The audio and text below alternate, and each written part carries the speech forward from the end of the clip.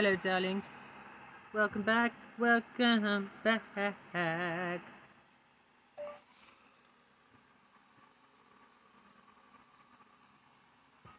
I tell Fifth Circuit they're fired in advance for banning day after pill. Exclamation point. Mifepristone.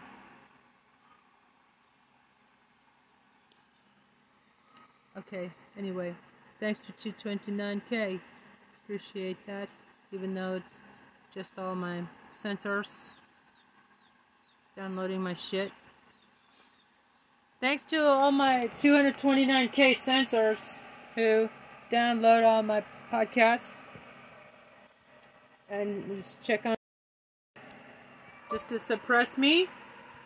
Go fuck yourselves. And here's something on Meidastouch that was just posted recently. But perjury, traitor, green, and scary lake. Little lies, being caught out more lies. This €40 they both should be. By an Irish engineer cleans any well, bathroom in less this than is my Trista's ideal world. Perjury, traitor, green. She would be arrested for insurrection, along with the rest of the fucking insurrectionist Republicans in Congress. There's like almost 200 of them who tried to subvert the elections, along with Mr. Assface Nazi Dump Trump, the worst criminal in human history. So, according to Chomsky, Noam Chomsky, who's a pen pal of mine. in less than. What's up, everyone? Coach D speaks with the Meidastouch Network. So now that these new indictments in Georgia have come down against Donald Trump, you're going to hear many of your MAGA friends and family members repeating the exact same lies that Marjorie Taylor Greene recently tweeted. All these communist indictments are about silencing President Trump's speech and ultimately your free speech. The radical left Your free speech. Free speech by Free telling speech you by that telling you you that you can't say things like this. The election was stolen. Multiple recounts of courts have already proven that. Trump won. He did it. Trump That's won. why he's at home. Trump and Joe won. Biden resides in the White House. Voting machines can be hacked. Voting machines can be hacked. I dare you to name the voting machines. I bet she won't say Smartmatic or Dominion because she knows she'll be sued, just like Newsmax and Fox News. Mass absentee ballot mailings created massive election ballot fraud. mailings and Shut up, Marjorie. They did it. ballot fraud. This has also been proven. First of all, Marjorie Taylor Greene has no idea what communism is or how to define communists. But y'all really got to choose one. Because you've said it was the machines, then the suitcases of ballots, and then the absentee ballots. But you know what? She knows that these indictments have nothing to do with free speech. But she also knows that her followers won't do the homework, but will go around regurgitating this BS. And that's why they keep beating the same drum. Here's Carrie Lake doing pretty much the exact same thing. And everybody better take notice, sit up and take notice, because our First Amendment rights are going down the tubes right now. President Trump can't speak out and can't talk about corruption. Yes, he can. He can go around lying about all the corruption he wants He does. They even made that clear in the indictments. What he can't do is conspire to overthrow the government. If we, the people, can't talk about corruption in our own government, if we can't point out fraud where there's fraud and ask questions about the election systems in this great nation, this once great nation, then we're doomed as a country. And if they can go after him for RICO and all these other people, they'll be coming after me pretty soon because I'm calling out the fraud in the 22 election here in Arizona. She wants to be relevant so bad that she'll make up crimes that she's committing. How delusional can someone be? If they can go after Trump, they can go after me. Yes. If we can't point out fraud where there's fraud and ask questions about the election systems in this great nation, this once great nation, then we're doomed as a country. And if they can go after him for RICO and all these other people, they'll be coming after me pretty soon because I'm calling out the fraud in the 22 election here in Arizona. She wants to be relevant so bad that she'll make up crimes that she's committing. How delusional can someone be? If they can go after Trump, they can go after me. Yes, if you break the law, they can. But just like you've been lying about your election being stolen for over a year now and haven't been arrested or indicted, you can continue doing that and we will continue to not care. In fact, most of us wish you'd just go away. And this should tell the people something. Yeah. Why is it that we can't talk about our elections? You're literally on national television right now Talking about the elections. You have literally been on national television every other day for the last year lying about the election being stolen. In fact, in this next clip, you go on and start lying about the election being stolen again. We've seen it with our own eyes. We've seen it as they roll out ballots, trays of ballots, and count them with nobody present. We've seen it as they break into these tabulator machines and change things up. We watched as 60% of the polling locations in Arizona in August in Republican areas were non-functioning and had machines that didn't work. And they want us to sit down, take it, and shut up. But that's not going to happen. They're going to have to lock each and every one of us up to stop us. Oh my goodness, Republicans want to be the victim so bad that they just can't stop talking about the FBI and the DOJ coming for you and coming for them. They want to be oppressed so bad that they call it a two-tier justice system that only prosecutes Republicans. Really? Carrie Lake wants to be the villain so bad that she's like, they're going to have to arrest all of us if they want to stop us. Try having the votes changed illegally, Carrie. Try getting fake electors to impersonate the real electors. Try sending an angry mob to storm the Capitol. If you really want to be the villain, do some villainous stuff. But you won't. Because we all know this is BS, and we all know that you're speaking to the people who lack the intellect to check the indictment. I forgot to mention, she's also squatting at Mar-a-Lago these days. I'm going to add that as a comment.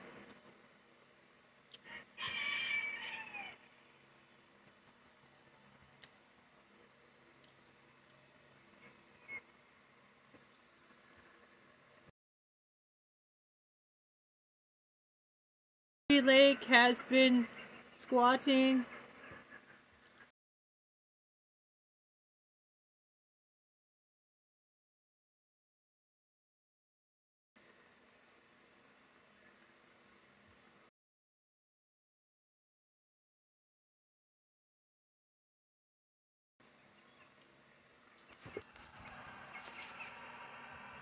Fluffer.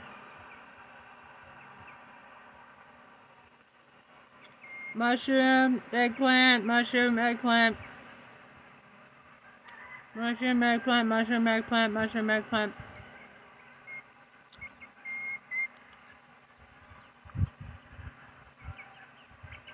Where are you going, cutie, huh? Oh, come on, Taser.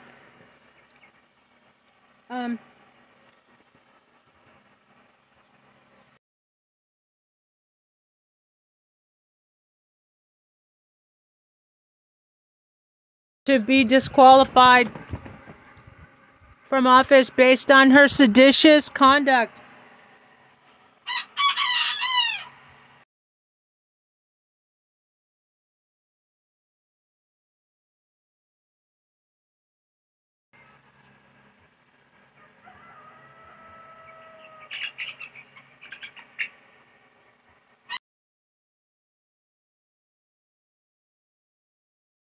Last year.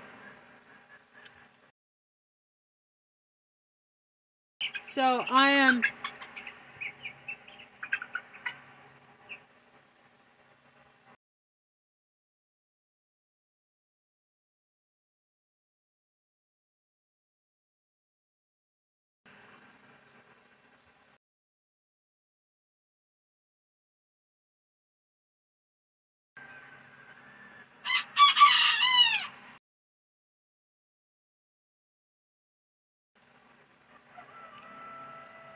K. Chris with a K.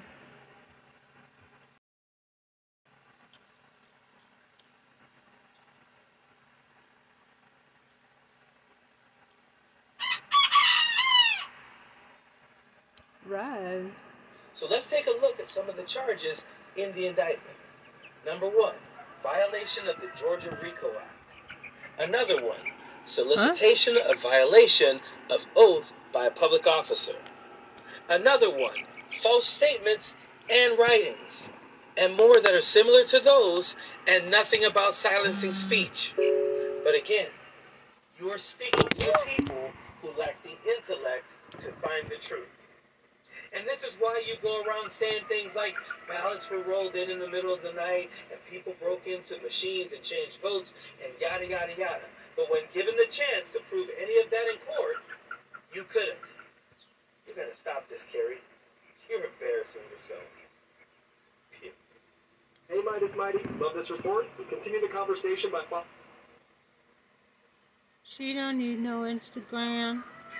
She just uses Tristagram. Ben Marcellus debunks information. Hi, Club Value, Club Engineer Chairperson here. This is just posted a few minutes ago. I'm Ben Marcellus from the Meidastouch Network. You know, one of the most important things that we do on the Meidastouch Network is try to debunk all of the disinformation out there and to bring the most accurate and specific data we can to all of you. And one of the most horrific disinfo campaigns out there that I see time and time again is whenever there is a disaster, I see certain people with certain interests that are adverse, I believe, to the national interests of our country start spreading these lies and saying things to confuse and manipulate. And that was no different than what I saw recently with these horrific wildfires in Hawaii. So many people lost their lives, so many businesses lost, so many people injured, so many people displaced, and I saw all these lies being spread about what's President Biden doing, and President Biden's not doing this, and I was just like, enough. And I wanted to get answers. I wanted to go to the source. So we got someone who absolutely knows what is going on, and I wanted the specifics. I wanted the details. So we're bringing on as a guest Caitlin Durkovich, who is the Deputy Assistant to the President, to President Biden, and Deputy Homeland Security Advisor for Resilience and Response at the White House National Security Council.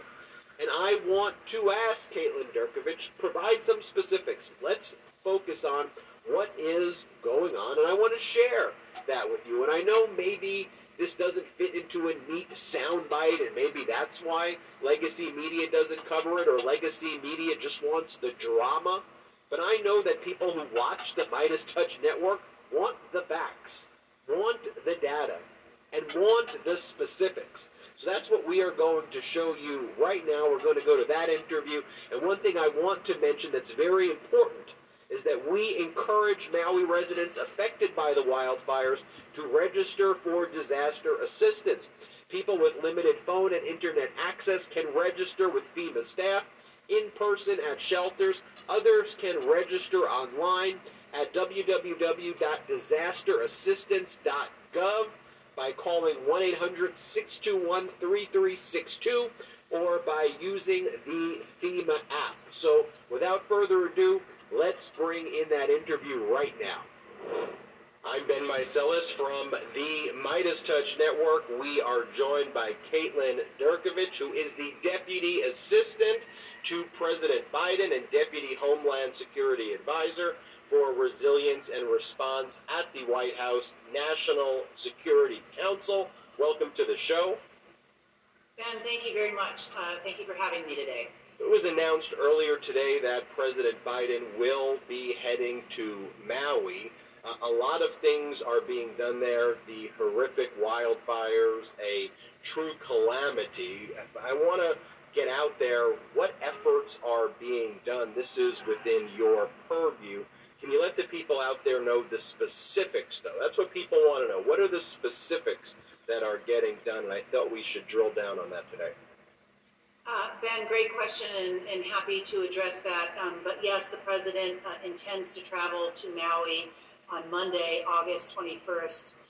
We want to make sure that as we have considered this, that it is, we are not getting in the way, he's not getting in the way of first responders in the efforts that are ongoing to begin to help the island respond following these devastating wildfires. To your immediate question, this has really been a whole of government response, local, state, and federal. Governor Green last week on Thursday morning requested an expedited expedited major disaster declaration. The president approved that request within hours of receiving it, and it opened up the response that we have been helping the state with.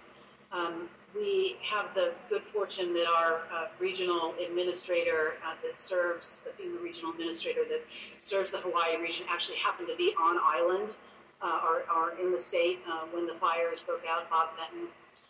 And he is just a terrific human being, a true public servant. Has helped both with the MPOX response, but also Operation Allies Welcome, and knows the response system back and forth. And so even before the expedited major disaster declaration was signed, Bob was beginning to surge commodities to the shelters that had opened on Maui to put displaced survivors in them. That's food and water, cots and blankets. I think, to date we're over 50,000 meals have been supplied, tens of thousands of liters of water, thousands of cots and blankets, again, have gone to these shelters. I do want to thank the American Red Cross and other voluntary organizations who are terrific partners as we think about sheltering displaced survivors. We couldn't do it without them. The Department of Transportation worked very closely with the commercial carriers. We had to get almost 40,000 people back to mainland and other destinations, and so the Department of Transportation helped orchestrate that effort. As you know, Hawaii is not accustomed to wildfires, and this is really a result of conditions that have been created by our climate crisis. They don't have the same firefighting capacity that states like California, Washington, Oregon do, because they're not used to these fires. So the United States Forest Service has sent personnel to the island to help the state with fire suppression and strategies to prevent other fire ignitions, but also to help with what we call fire mop-up or cleanup. The U.S. Army Corps of Engineers, they're terrific. We couldn't do disaster response without the Army Corps. They do a couple of different things. One is that they help what we call get lifelines restored. As you know, power has been knocked out, or was knocked out to tens of thousands of residents. The Army Corps has been instrumental in getting power restored, in particular to the western part of the island. They have the painstaking task now of working with the state and also the Environmental Protection Agency to develop a debris removal strategy. This is actually, we can't start doing debris removal until the fires are fully suppressed and we have identified all of the remains and rubble, and I'm going to come back to that later, but they're developing a strategy for how we're going to get the debris off island. This is a challenge. It's a challenge in Puerto Rico, but when you deal with disasters in island communities, the moving stuff on and off the island is something that we have to work through. And again, this is where the Army Corps is really terrific. I talked a little bit about the remains. There are 47 canine teams with specialized kind of cadaver sensing capabilities that are on island or will be on island in the next 24 hours. This is a dog and a trained specialist. They're remarkable human beings. They come from all parts of the country and are specially trained in doing this. We are also mobilizing. DOD has a POW MIA team that goes around the world to recover remains, to identify them. We've actually deployed 6 anthropologists, specialized equipment, and personnel that are part of this unique DoD capability to Maui to help with the recovery and identification of remains. I mean, let's just talk about FEMA. The Federal Emergency Management Agency is the lead federal agency for all incident management response in our country. They coordinate the entire federal effort. They've got 300 people on island. There are over 500 federal personnel on Maui, but 300 of them are FEMA.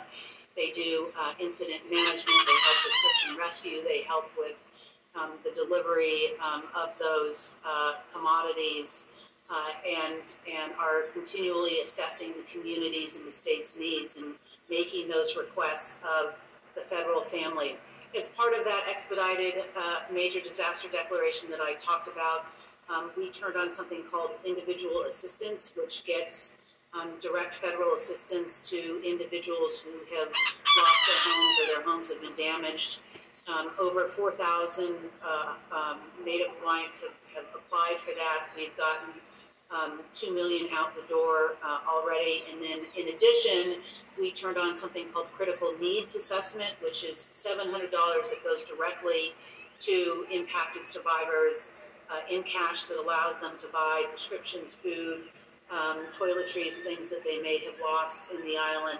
And then the Small Business Administration has a very low interest disaster loan program. So again, for survivors that either lost their businesses or their homes, they can apply for these low interest disaster loans if they're underinsured or not insured to help with the rebuilding process. So that is, let me just say one other thing too, that the Veterans Administration is, as you are likely aware, Hawaii is home to a number of military installations and a lot of veterans retire there. So they have opened their centers to veterans and to active military personnel. If they need a place to shelter, they're making all sorts of resources available to active duty personnel and veterans that are on the island. So that is, I wouldn't say a brief, but a summary of some of what we are doing on the island. And that's the summary that people need to hear. People need to hear specifics. What you just described is government functioning and government with extensive coordination between different departments, coordination with local and state officials, and not just providing superlatives, but providing specifics. And what I've seen time and time again with various disasters, and sadly disasters are going to happen in all presidential administrations, and to me what defines a presidential administration is how do they respond to the disaster, how do they make government actually work and do something. And unfortunately what I see a lot, especially of late sadly, is a lot of disinformation that is put out there to try to, I believe, you don't have to say, maliciously interfere with plans that are very specific, trying to solve problems that are being implemented. What I want to hear from you too, though, is can you describe, based on your position, though, kind of the overall approach, the philosophy? How does the Biden administration deal with disaster relief? And can you kind of move the curtain a little bit and let us all in to see, like, what is it like? What is a day in the life like? And the overall governing philosophy of how you respond to disasters? That's a great question and something I'm really very proud of and happy to answer. I will tell you that no day is the same here. But the president made it very clear since the first day of his administration that we will lean in and come to Americans in their greatest time of need, regardless of the color of state that they live in. And we very much abide by that rule here at the White House and across what we call the federal interagency or the federal family that is responsible for delivering federal response and recovery resources and assistance to these communities. The president is committed to showing Americans that the federal government is working on their behalf, again, in their greatest time of need. And so there's a process by which when a governor, the disaster has exceeded the state's capacity, that he can ask for federal support. But I will tell you, we live by the mantra that we let the paperwork catch up, and that FEMA is looking at the disaster, what the impacts are going to be, moving to get personnel activated and deployed, those specialized resources that we bring, search and rescue teams, for example, the commodities that we can provide, even before that disaster declaration is signed, all of that stuff is in motion. My team here is responsible for taking the recommendation. So the governor will submit a request to FEMA for the disaster declaration. FEMA makes a recommendation to the president. We are responsible for getting the various approvals here at the White House before it goes to the president for decision. We often get these requests at 10 or 11 at night. And we will stay up all night. I've made a few enemies along the way, sometimes waking people up to sign off on it so we can get that declaration approved by the president and that aid flowing to the state and to the individuals. And so the president has approved disaster declaration when he's been overseas, when he's been in different time zones. We've had to wake governors up at the wee hours of the morning before we can publicly announce that we've approved it. We actually like to tell the governor that we've done it, and so we have to track down the governor to wake him or her up. But it is a process that we are committed to doing with speed. I have a great team who is responsible for making sure that this happens. And then that officially kind of anoints FEMA as the lead federal agency and puts the whole incident management framework and doctrine into place. FEMA, again, is working with the governor and the state emergency manager to understand where they have gaps, what those needs are.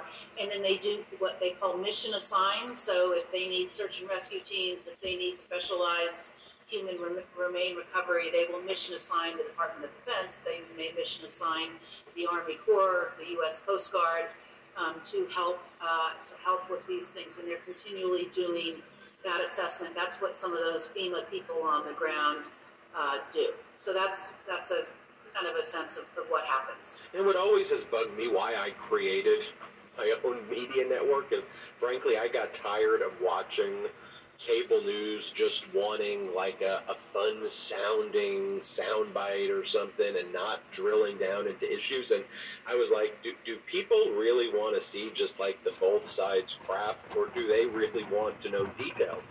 And what I found is everything that you're talking about is precisely what people want to hear, because they want to learn what the government is doing, and they're not learning about it from cable news or any other place. So finally, before we go, is there any kind of misconception or kind of disinformation that floats out there that you've always said, you know what, I just wish the media for one moment would cover this and let people know that this is what's going on? I want to give you that opportunity to do that here. That's a great question, and I would say a couple of things. And we've seen some narratives around Hawaii and how quickly we may or may not have responded. Every disaster is different. The situations on the ground are complex, and we have to respect the impacts. And so Hawaii is a great example, right? The fires are not fully suppressed. We have hundreds of people who are missing and animals who are missing, whose remains may be in the debris. And so there are a couple of priorities. One is that we have to assure the safety of the first responders and the personnel who are responsible for that initial response and recovery. We don't want to unnecessarily put them in harm's way. So we have to think about how we flow resources and response assistance into the state, and aren't doing it in a way that may impact other consequences, other things that we are dealing with. I wish that we were able to lift up and shine more of a spotlight on the first responders. These are the people, as the president says, that run into the disaster, that run into the fire when others are running away. They are remarkable human beings. They put their lives at risk every day. The emotional toll that they have to deal with, and searching for survivors and ultimately remains. And I mean, I've had the privilege of traveling with the president to some of these disaster sites, and it is, I can't tell you, TV doesn't do justice. And when you go, I'll give an example, to Western Kentucky, after a long track tornado has literally destroyed these towns, and you go into neighborhoods and you see families sitting on the stoop and there's no house behind them. And it's house after house. Well, our first responders deal with this, and it's hard. It's emotionally just draining, and it breaks your heart. And yet our first responders do this disaster after disaster. And they're remarkable people, and I think that we need to continue to acknowledge how important they are to all of this. We are, again, 100% committed to making sure that we are helping survivors in their greatest time of need. It is a whole government effort. We are focused on it here at the White House. I will tell you, the people who represent these communities in Congress are focused on it. We brief them, we let them know, we hear from them about their concerns.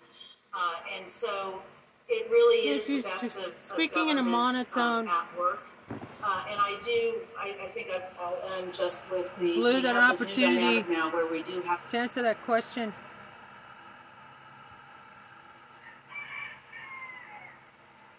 Notice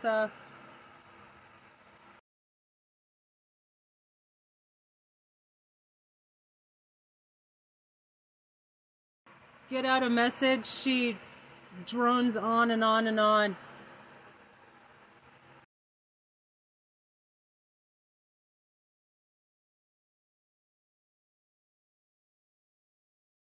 Just drones on and on.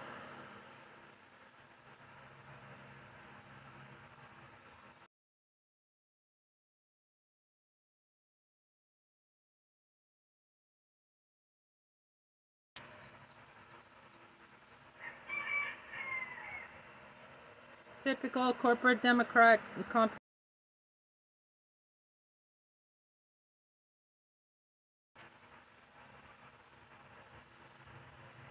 competence.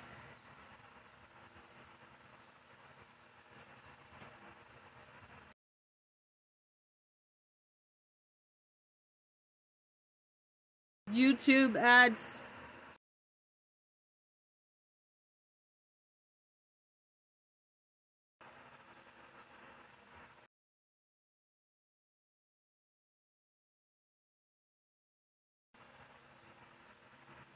Waste of money.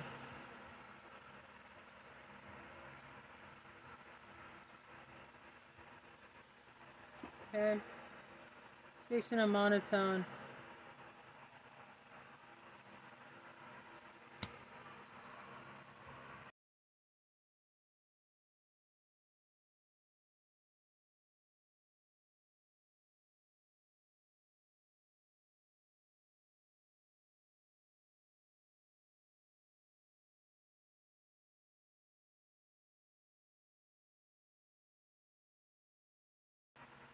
And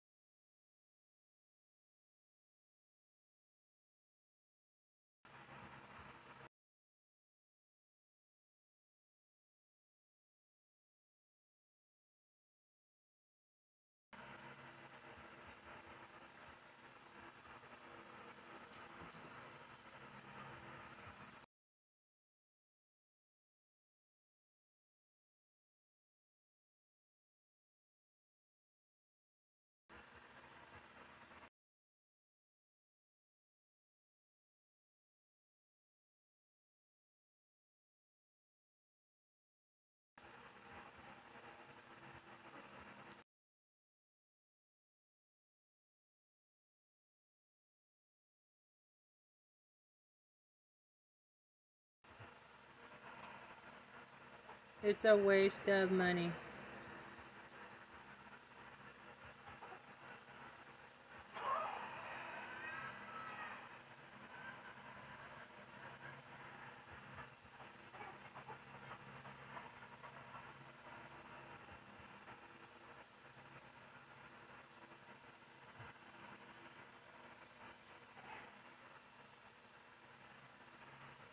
Yeah.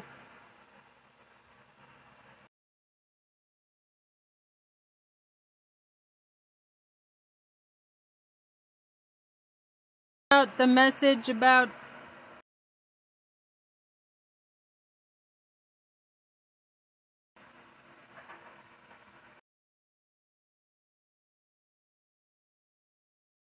drones on and doesn't really answer the question.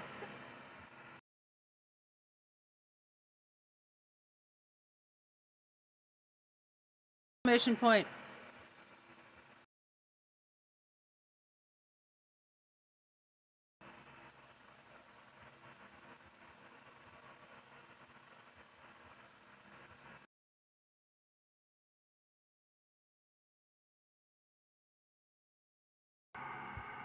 The Democrats are running right now.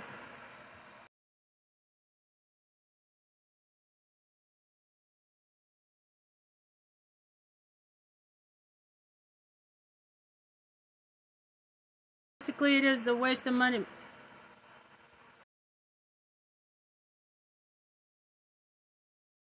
Typical Democrat incompetence. Waste of money.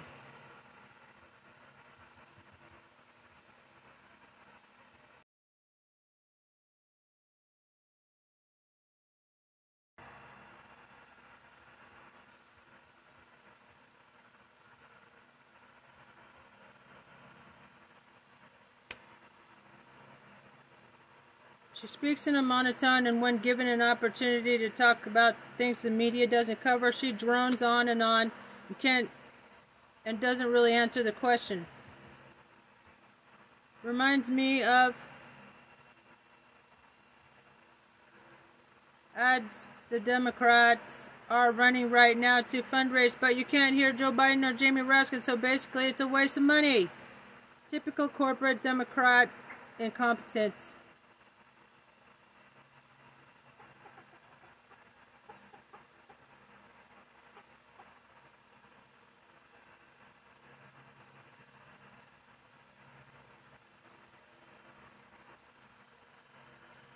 Nobody's gonna like that, my answer. But it's true. You're fucking incompetent. I think I'll end just with we have this new dynamic now where we do have a lot of disinformation that is out there. And so one of the amazing things that FEMA does is they've got kind of a social listening capability where they are able to pick up these narratives and where we are able to kind of flood the environment and make sure that we are getting survivors the actual facts about what resistance means, what comes with it, what it is and what it isn't. But this is something that we are increasingly dealing with that is bringing a different aspect to disasters. And I think that we have to continue to encourage survivors to go to authoritative sources for their information, to go to government websites and to use government materials really to understand what it is that the federal government will do to assist you. Caitlin Durkovich, Deputy Assistant to the President and Deputy Homeland Security Advisor for Resilience and Response at the White House National Security Council. Thank you so much for joining us here at the Meidastouch. We appreciate your work, and thank you for watching. Make sure you hit subscribe on the YouTube channel. We'll see you next time here on the Meidastouch Network. Hey, Midas Mighty, love this report? Continue the conversation by following us on Instagram Hey, at Democrats, Meidastouch. To keep up with the fucking incompetence.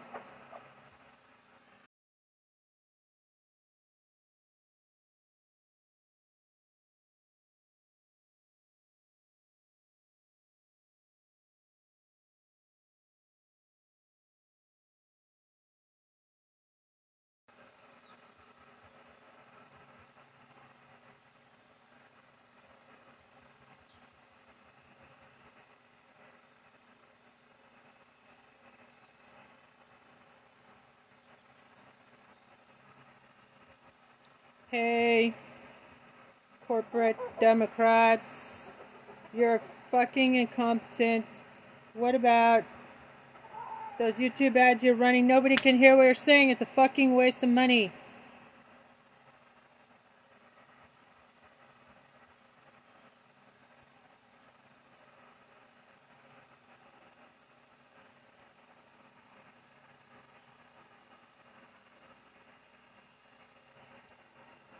The conversation by She following don't us on need no Instagram. Instagram. She Keep up with just the most uses important news of the day. What are you Instagram. waiting for? Follow us now. Not waiting for anything. Already following you. Live the aftershocks, the most powerful indictments against Trump and others. 1 in 7 children does not have enough food to lead a healthy and active life. Sure, it's more than that. We don't even have to rewrite this intro. Another week, another Trump indictment. I know we just said that the last one was the most important, but we changed our minds. We'll talk about why this Georgia case is truly a unique threat to Trump. Then, Hunter Biden's plea deal fell apart as U.S. Attorney David Weiss was granted special counsel status to continue that investigation. What do these developments mean for the president and his campaign? Finally, Trump, DeSantis, and much of the rest of the GOP field have spent quality time this week in Iowa. We'll break down the cringiest moments from their campaign appearances. And before we start the show, we've been fortunate enough to acquire a whole lot of new viewers and listeners here lately, so it's a good time for a fresh explainer about this show. Let's start with the title, Majority 54. In the past few elections, about 54% of Americans have regularly voted for progress, and the purpose of this show is to serve the people who are part of that progressive American majority, but have people close to them in their lives who are not. I'm an Army vet from Kansas City and a former Secretary of State of Missouri, and I even kind of ran for president for a minute. And Robbie has worked on and won hundreds of progressive campaigns in red states, including as part of both the Obama campaign and the Obama administration. We both believe that the best way to expand the progressive majority is for you to find ways to keep your relationships with your Trump-loving friends from high school or your conservative brother, and in the process, even bring some of them along to our side. We think talking politics with people from work or school or your husband's family is the surest way for all of us to expand that 54%. So every week, Robbie and I go through the news and give you tips on how we think you should approach those conversations. So here we go. This is Majority 54. All right, Trump. Jason. Oh, man. Slip by. So it's on my mind. I can't get rid of this guy. Yeah, I was actually in LaGuardia Airport. I got there and I was about to fly to Maine, and basically was getting prodded. All right, you got to do a reaction podcast on this Georgia case. So I wound up slipping into a phone booth and doing a 15-minute explainer at LaGuardia Airport. That was in my Pacino, just when I thought it was out, they pulled me back in moment. And honestly, like that intro, I know we said that the last case was the most important, but actually this one is the most important, I think for a couple of reasons.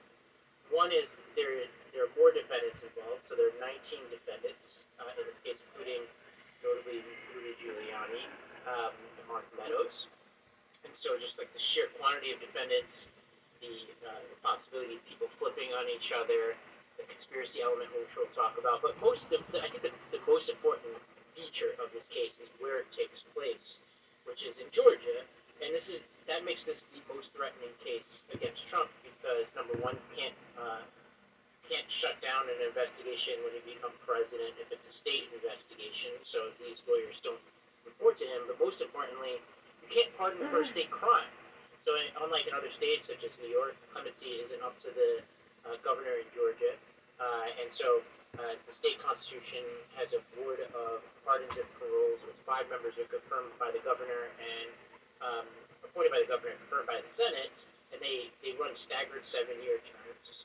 And the fine print here, Jason, is really interesting for the pardon application. It says people convicted of crimes will be considered only if the applicant has completed his or her full sentence obligation, including serving any probated sentence, paying any fine, and has been free of supervised and or criminal involvement for at least 5 consecutive years thereafter, as well as 5 consecutive years immediately prior to applying. It also says they cannot have any pending charges.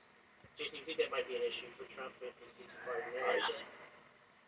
As I said on another show, given the the fact that he's about to be in court more than Sam Waterston, which is, I don't know, you gotta watch a lot of Law and Order to get that joke.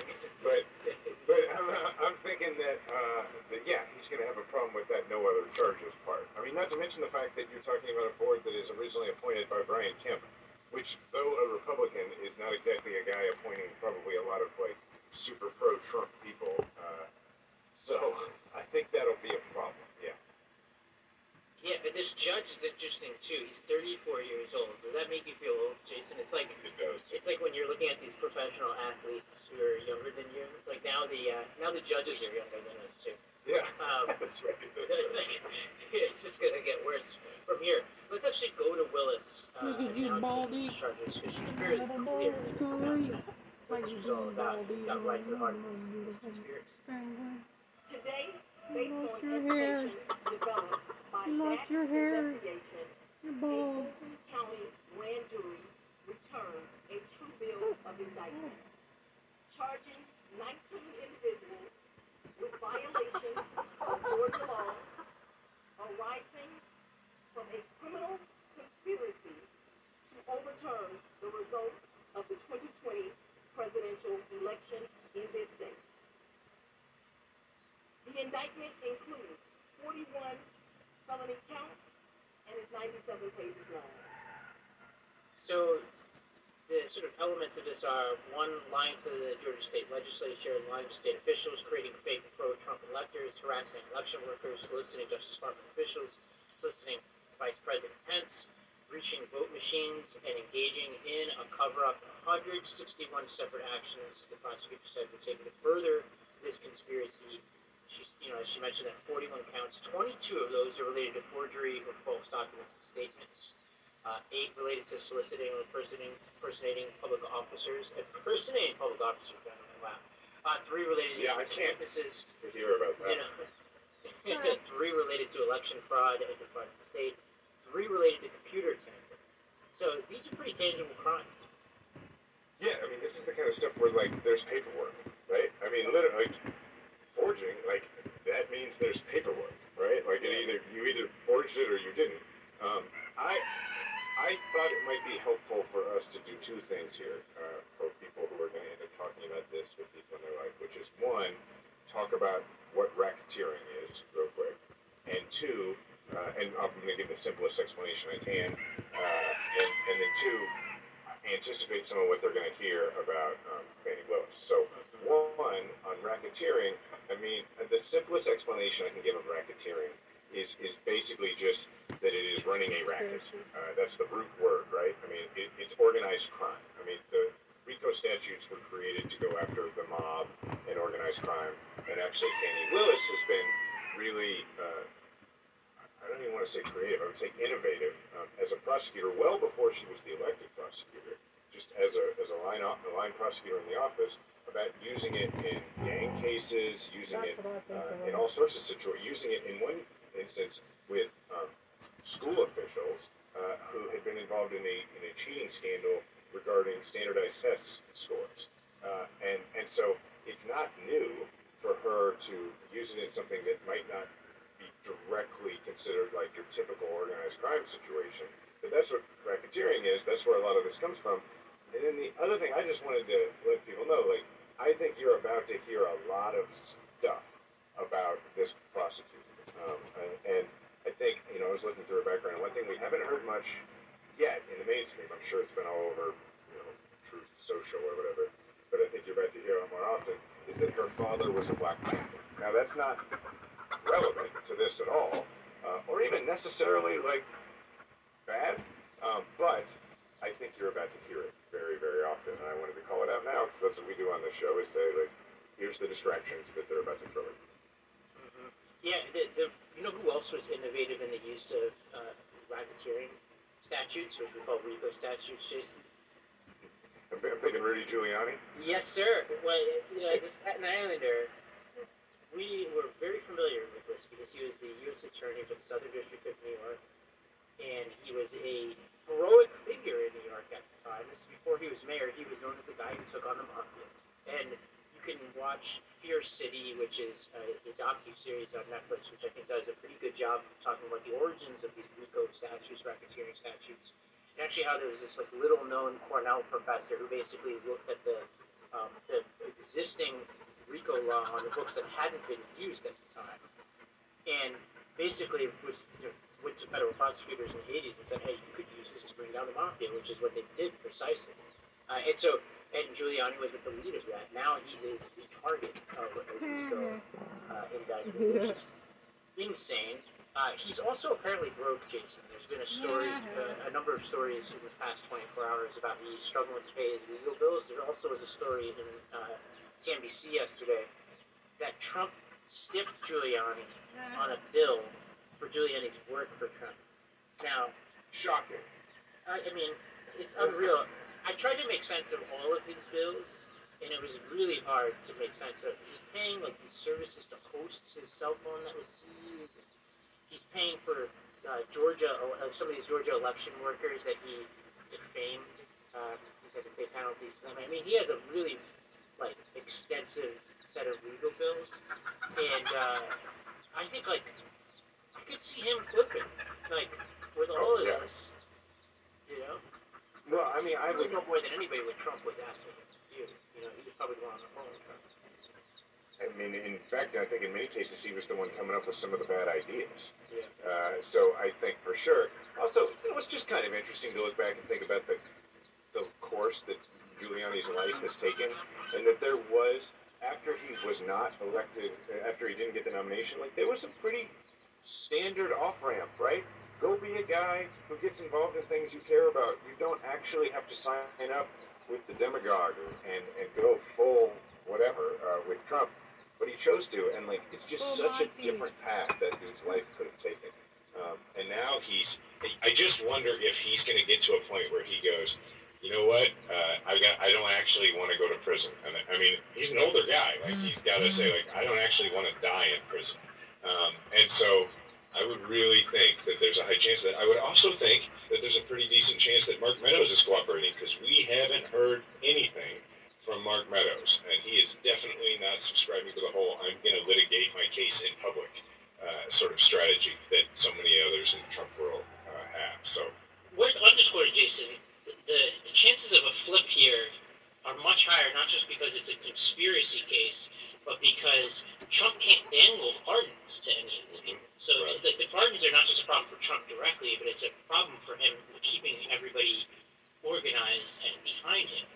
And so this is a real issue. I mean, I want to take a step back and say it's wild that this is how we talk about the President of the United States, and that he's accused of being the leader of a criminal, a multi-state criminal conspiracy.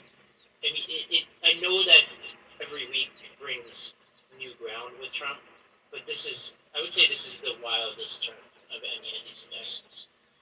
It is the wildest turn, and yet at the same time, I feel like this is the case that makes it easiest to help people in your life see Trump in the proper light. And here's what I mean, is that, you know, all federal indictments are, you know, they're going to become like blue versus red, right, when you have these conversations. It's the stuff that Trump says. It's, well, Biden's going after me because of politics, etc. But given the fact that this is a RICO case, it's an organized crime prosecution, it allows you, I think, to step back and say, well, can we talk about who Donald Trump actually is? Like, take Donald Trump, the politician, out of it. This is a guy who came up in the New York real estate world, going boom and bust, then got into casinos, then got into, right? Like, is it really at all shocking that at the end of the day, so many of these accusations against Trump, though they are in a political or a governing context, they're actually just like painting him as what he's probably always been, which is like a guy who's cutting corners and dealing with unsavory characters and encouraging people to break the law so that he can make a profit. It's just that in this case, the profit is political. And so, like, at the end of the day, I just think this reveals that he's always been an aspiring mob boss. And he just finally found a mob that would follow him. Do you understand? So I've been hearing people, I mean, the Trump arguments are relatively standard and almost identical to the last case. First Amendment, There's no evidence that he directly committed the crimes. Although I want to remind people that this whole investigation started because he's on audio tape asking for a particular amount of votes. But an amount that amounted to enough to give him a 1-vote victory. Unbelievable. Anyway. But they're arguing, a couple of arguments. One is, why did it take you so long? I'm not sure exactly what that does for them. Two is, I'm starting to hear that this should be a federal case, and that they're going to try to get this transferred to federal, because there's multi-state. How does that work? I didn't realize you can get a state case transferred to federal. Well, I think if it's a federal question, right, you can argue that it should be, and that's what Meadows is doing, which I think Meadows is the one who's moved for that, which is interesting. Which I also find interesting because it means that Meadows is, for the most part, not under the umbrella of people who Trump is paying for their defense, right? Which again leads me to feel like a guy who's very quiet, who also did cooperate somewhat with the congressional investigation. Maybe cooperating, or maybe looking to cooperate. So Brent helpfully pointed out that if Meadows successfully moves the Georgia case to federal court, it's still Fannie Willis's office that prosecutes it. It's still tried under Georgia state laws, and a conviction still can't be pardoned. But I guess the advantage to them would be he's trying to get the draw of a Trump-appointed judge. And I think part of it has to do with the timing of this case. Because I would say most likely, the way federal jurisdictions work, I bet it also gives you a much wider draw on your jury pool. So that your jury pool probably comes from that federal district as opposed to, the county that has elected, the county trial court. And this is then you get like regular Georgia. And the other piece, I don't know what regular Georgia means, but you know what I mean. Georgia beyond Atlanta is what they're looking for jurors. Right. Yeah. I think the other issue here is Willis. I think intends to try. I'm hearing that intends to try the 19 defendants together. I don't know how that's going to work. She also said that it's going to happen within 6 months. I don't think that's possible with this many defendants and this complex of a case. But I'll be fascinated to see her try. That feels very fast. Obviously, like, we want swift justice here, but that seems tough.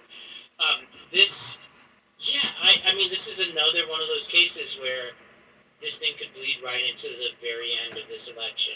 And I think this one in particular might be on TV, I'm hearing. This one might be televised. I hadn't heard that. Yeah. That's how they do it in Georgia. I like it. It's mine. The price is well on mine. I feel so rich. Yeah. I feel like a billionaire. So finally he'll get great ratings right before he goes to fucking prison for the rest of his life.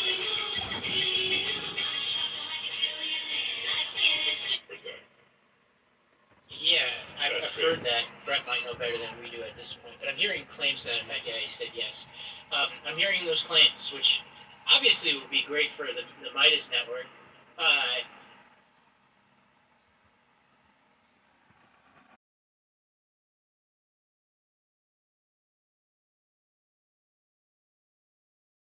In the Georgia trials.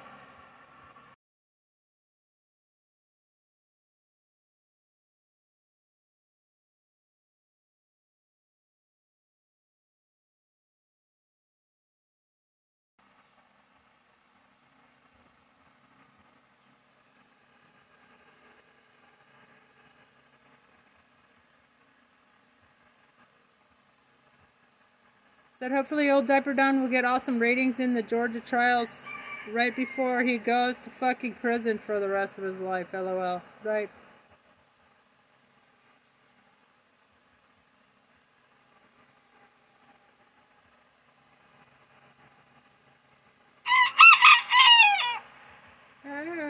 Yourself. Hi there, welcome back. We're listening to Majority 54, The Aftershocks, the most powerful indictment against Trump and others. Could you imagine 19 defendants in the dock, including Giuliani and Meadows? Posted 23 hours ago. Election season?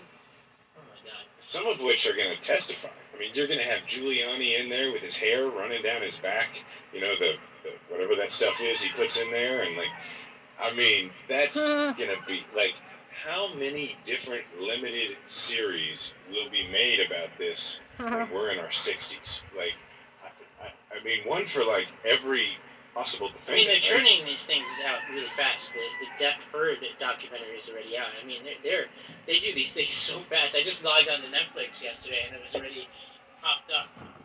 Yeah. I'm like, this is a record time. So, okay. I think before we move on to any of this stuff, I think we need to revisit our power rankings here. Right. I think this one goes to the top now. I think I go this one number one. Our power rankings of Trump indictments. Yeah, meaning most threatening to him, I think being the most important standard. I think this is number one. I think the last, the election interference DC one, even though I think they have less deadly rights than number 3, which is the Miami case. I think the Miami jury and judge make that number 3 for me, and then I put Braga very, very, very distant fourth. Even though that's a state level crime, and yeah, I just think that one is just not as threatening. I don't know. Although that one can't be pardoned either. Yeah, I mean, that's why you've got to believe that I think I agree with you that this goes to number one in terms of the most threatening, because there is no scenario under which the only scenario under which he gets out of a conviction is if there is some real stretch of a legal argument made by an appellate court, ultimately the Georgia Supreme Court, right? Like, that's the only way, is if that at some point, which is, without having looked at all of it, it's conceivable that I suppose if there were a very partisan makeup of the Georgia Supreme Court, that they could look at the use of the RICO statute here and do something that they've clearly never done in any of the other convictions that she's done under the RICO statute, and say, well, this didn't actually apply, and just try and, you know, that'd be really the only escape hatch, because even like another Republican president can't, like, he doesn't have to win. You could, there's a world in which he's the nominee and he wins and he pardons himself. There's a world in which he loses the nomination and another Republican wins and is made to pardon him from all these things. And then there's a world in which he or somebody else is the nominee, but Biden wins re-election, but then in 4 years they get, you get a Republican president who ends up having to pardon him. In which case, maybe he does some prison time, maybe he doesn't. Like, those are the only scenarios, but none of those actually apply to this case. So, yeah. I think I put 5th the Milwaukee case. No, I was just kidding. I was just going to see if I could slip through. I was absolutely like, that totally worked. Because I was like, what did he do in Milwaukee? I'm sure he did something. I just wanted to see it. Right, if he's ever visited Milwaukee, yes. But yeah, that totally worked, because I was like, why am I not remembering the Milwaukee case? Well, one last thing here is, I think what people are going to get treated to now is a series of arguments about the RICO statute. When you talk about what Trump's people are going to be doing here. Because these statutes, at the federal level, they've been subject to a lot of litigation, because people have concerns, and I think it's a really fascinating debate about whether they're overbroad, that they're vague, they have double jeopardy concerns, First Amendment issues, 10th Amendment issues, and there's been a ton of back and forth over whether these are constitutional or not. And one thing you can bank on is that these right-wing figures are quickly going to be fashioning themselves RICO experts now and arguing that these statutes shouldn't exist. Which, like, these types of statutes exist because of law and order Republicans, mostly, right? A lot of them were used initially to prosecute organized crime that had penetrated organized labor, which is a real good indication that, that Republicans have been fond of these for a long time, right? When you think back to what, there have been at times cases where, particularly I think in New York and Chicago, where the mafia was very tied into organized labor, and that's where. So yeah, all of a sudden Republicans will be, but Republicans who are also very quick to try and conflate in the American mind organized crime and organized labor. Like, they genuinely want you to believe that the person who shows up to organize a workplace of, like, nurses is like a mobster, right? Yeah, it doesn't surprise me that they would, much like they have abandoned their opposition to Russia. Well, you are from Kansas City, where apparently the KC mob, that was a thing. Historically, was very tight with labor. I'm reading a great book about it. Okay, so let's actually shift to Hunter. So Merrick Garland made a pretty big announcement that I think. Oh, actually, wait. Before we go to Hunter, can we talk about this Trump report he's putting out? Oh yeah, I forgot about that. Yeah.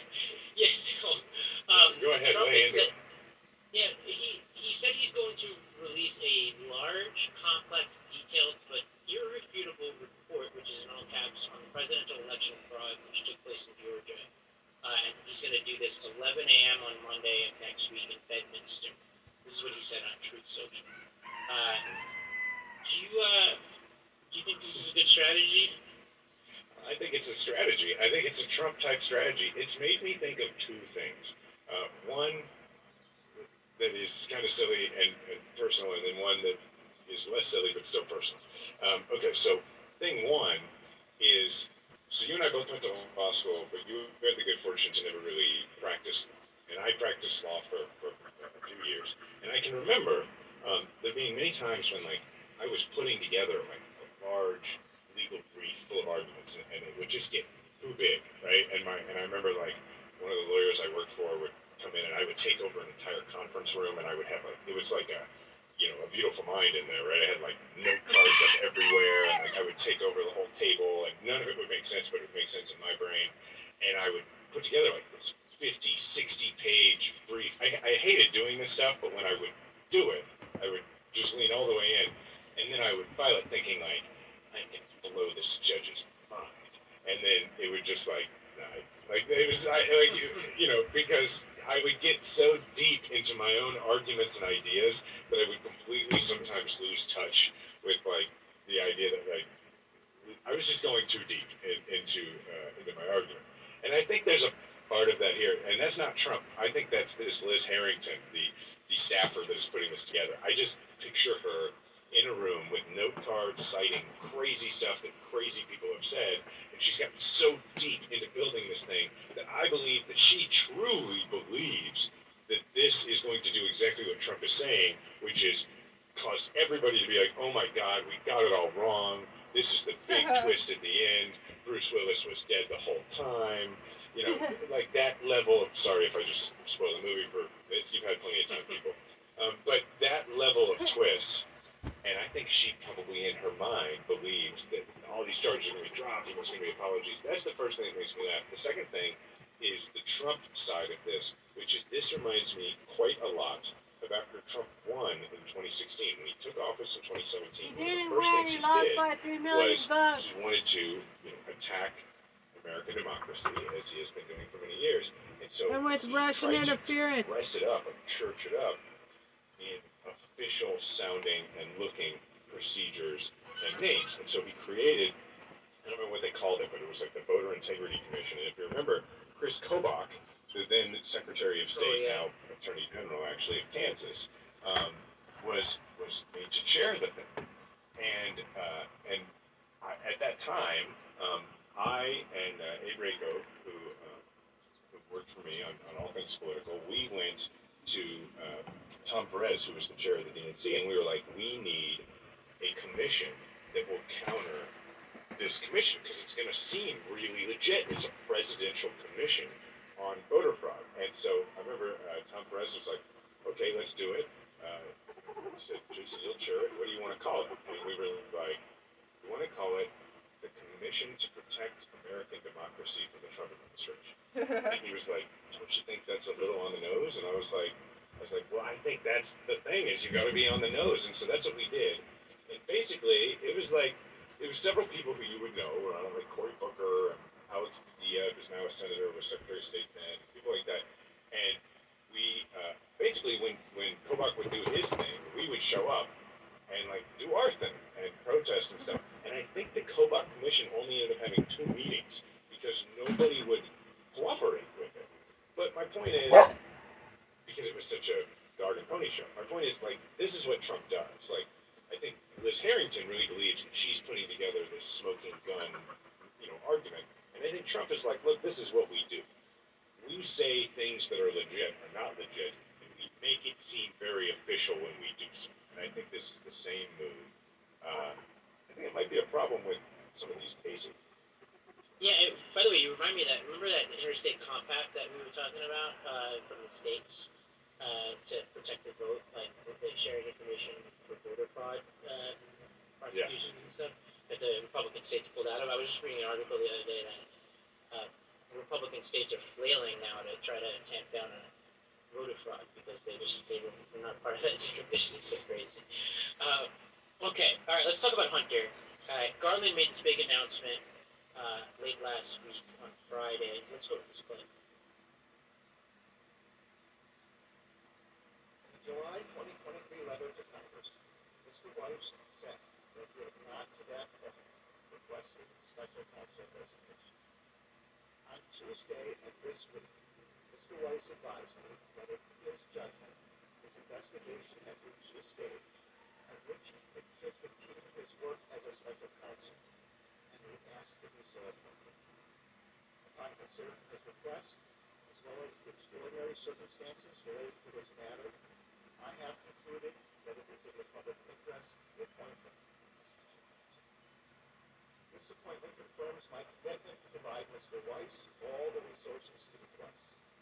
It also reaffirms that Mr. Weiss has the authority he needs to conduct a thorough investigation and to continue to take the steps he needs appropriate independently to his own and the facts and the law. So, this is fascinating for a number of reasons. One is that the 2 star witnesses at the Hunter Biden hearings recently were these IRS agents who their big claim was that Weiss, who's the U.S. Attorney for Delaware, who's a Trump-appointed U.S. Attorney who's been kept on to keep this investigation going. We should point out these are the congressional hearings, not in the congressional hearings. They had these IRS agents show up who said that, among other things, that Weiss had sought special counsel status and was denied, or told he wasn't going to get it. And then Weiss quickly clarified, hey, no, actually, I have not sought special counsel status, which makes him even more independent. Like, he was by all accounts independent anyway, but it makes him fully, walled off from everybody at this point now. And so Weiss clarified, he was like, look, I haven't sought special counsel status, and if I did, I would get it. And now he's got it. I think this happens also as Hunter's plea deal is falling apart, which I find really puzzling if you read the details in this. Basically, it seems like the prosecutors and the defense were arguing / bickering in front of the judge, who was asking sort of pointed questions to Hunter's team about whether they believed that the deal that they struck would make them immune from future prosecution, and apparently didn't, but the defense side did. Seems like a huge mess. Obviously, like, this is a clear, one of many clear pieces of evidence that the Biden administration is going by the book and walling this off and doing all the proper things.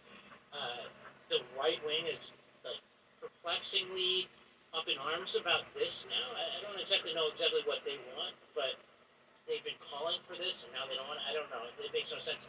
But I would say this is a bit of a mess, both from Hunter's side of things with his attorneys and whatever's going on between them and prosecutors. I'd also say, Jason, like, I think the White House needs to tighten up on this kind of stuff. Like, we go through it, but they've made, like, some contradictory statements, but some that have been contradicted by Hunter, some that have been contradicted by things that we just know from the public record. Biden has gotten really defensive and sparred with reporters about this kind of stuff, including, like, reporters who are just asking basic questions about this. I get that it's his son, I get that he's sensitive to this, but I don't think Biden himself has anything to hide. And so I think they should get a little bit more buttoned up and organized about this, because this thing ain't going away. I have to imagine this is a super hard thing for the very reason you mentioned, to get buttoned up about, right? Like, imagine you're working for Biden, right?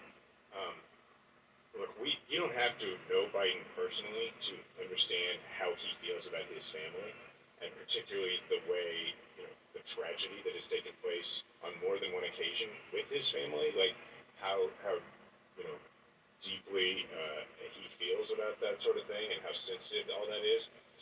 But like I've talked to President Biden before he was president about Bo and about his family, and he, like, when you talk to him about those things, it's different than the public persona. He slows down. He's even more, it's not like oftentimes with Joe Biden, there is this very charming, folksy nature, but also you do hear the same things over there, right? So it can tend to be like, okay, I get it. That's sort of the persona, and you get below the persona, and he talks in the way a father talks about his children and his family.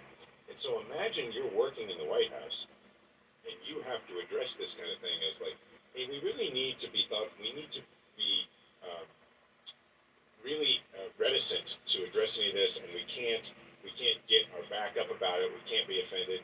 Like, who in the White House is going to go tell a father that, right? Like, somebody obviously is, but that's a very difficult thing to do. And so I just, I'm only saying it to say I sympathize with both Biden and with the staff and having to deal with something like this that is, as you said, not in any way because of the president's doing, but the Republicans are working very, very hard to make it seem like it is. Yeah, there are a couple of missteps here that I think are just 101 type of stuff. And this, again, it is understandable that he'd be sensitive about his son, etc. But number one, don't snap at reporters who are asking questions. I think two is don't answer for your son. Like he's at various points answered questions about who got paid by what. There was one interaction that when I was in my debate with Ricky about this, he understandably threw it back in my face, which was Biden basically going line by line with the reporters saying, "Oh, we didn't know Biden, including my son, received money from X, Y, and Z," and it turns out that it wasn't exactly accurate. It wasn't inaccurate because Joe Biden took any money, which he would know, but his son did. And the Biden shouldn't be answering questions for his son anymore. Let his son answer, Yeah. So I was thinking a lot about this. I was thinking about how we could be helpful to listeners, and I think it's about how not to respond to this stuff, right? So because Hunter Biden is going to come up a fair amount, right? Yeah, this thing ain't going. We know this. I mean, they're going to talk about this. I mean, heck, they talked about it in the midterms, and Biden wasn't on the ballot. So we know that's what's going to happen.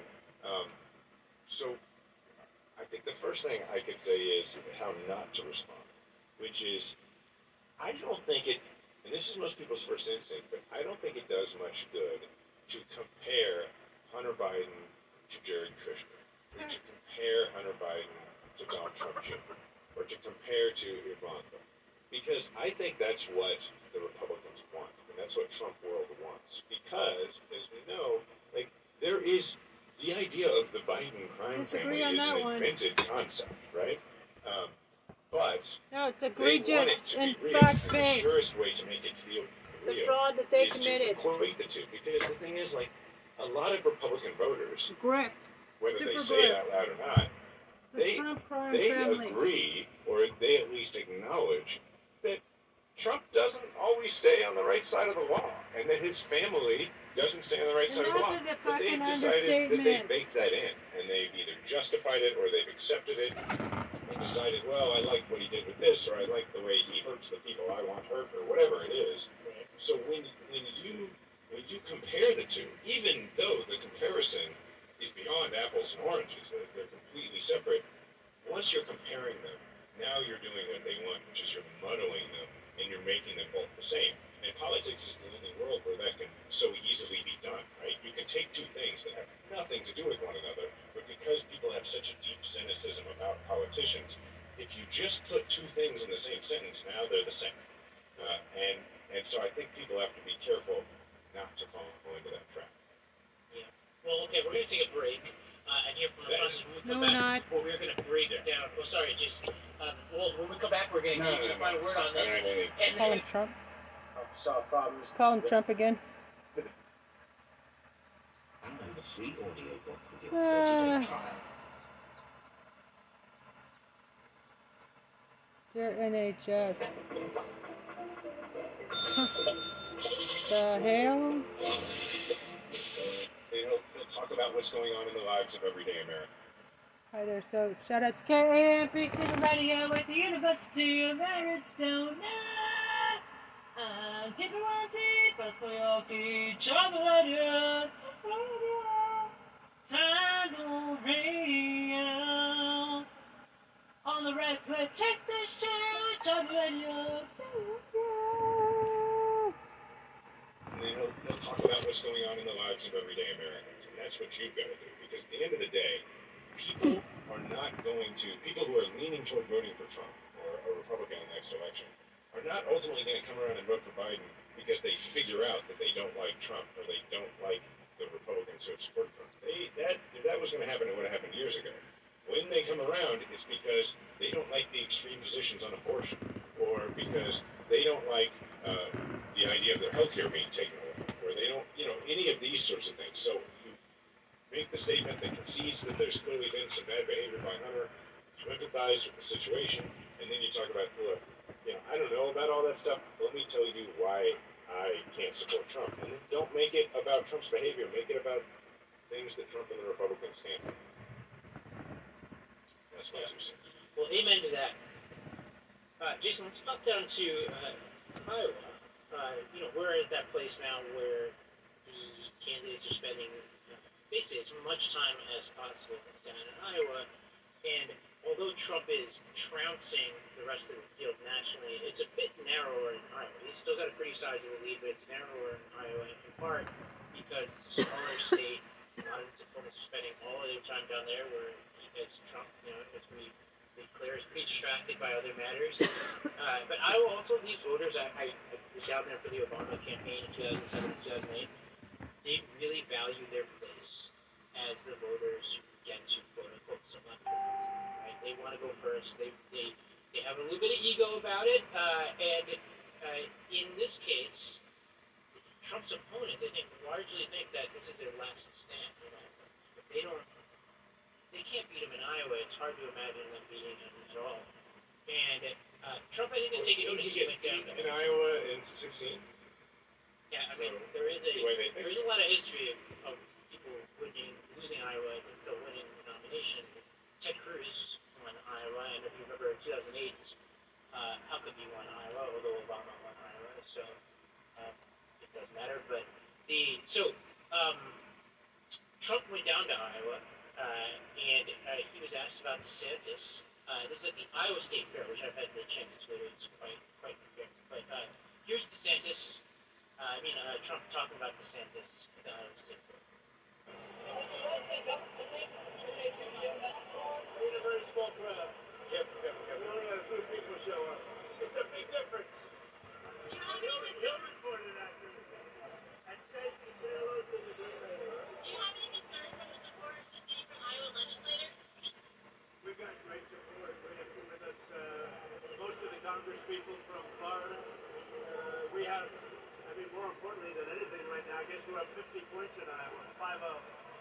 We're up tremendously in Iowa and every place else. Is there anything extra you're doing to hopefully win the open offices? We did a job for Iowa that nobody could do, the farm placements. We have, you take a look at the kind of money, we took in $28 billion from China and gave that to our farmers all over the country. So they like Trump, and I like them.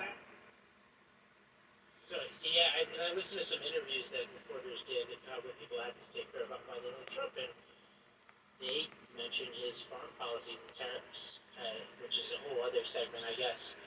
But he went straight at DeSantis, and DeSantis he's saying to farmers. Is he saying that was a positive thing, his tariffs? Because that destroyed the farmers in America. Fucking... part of what they're asking him is China trade war with China over fucking nothing. Overperforming over his fucking ego.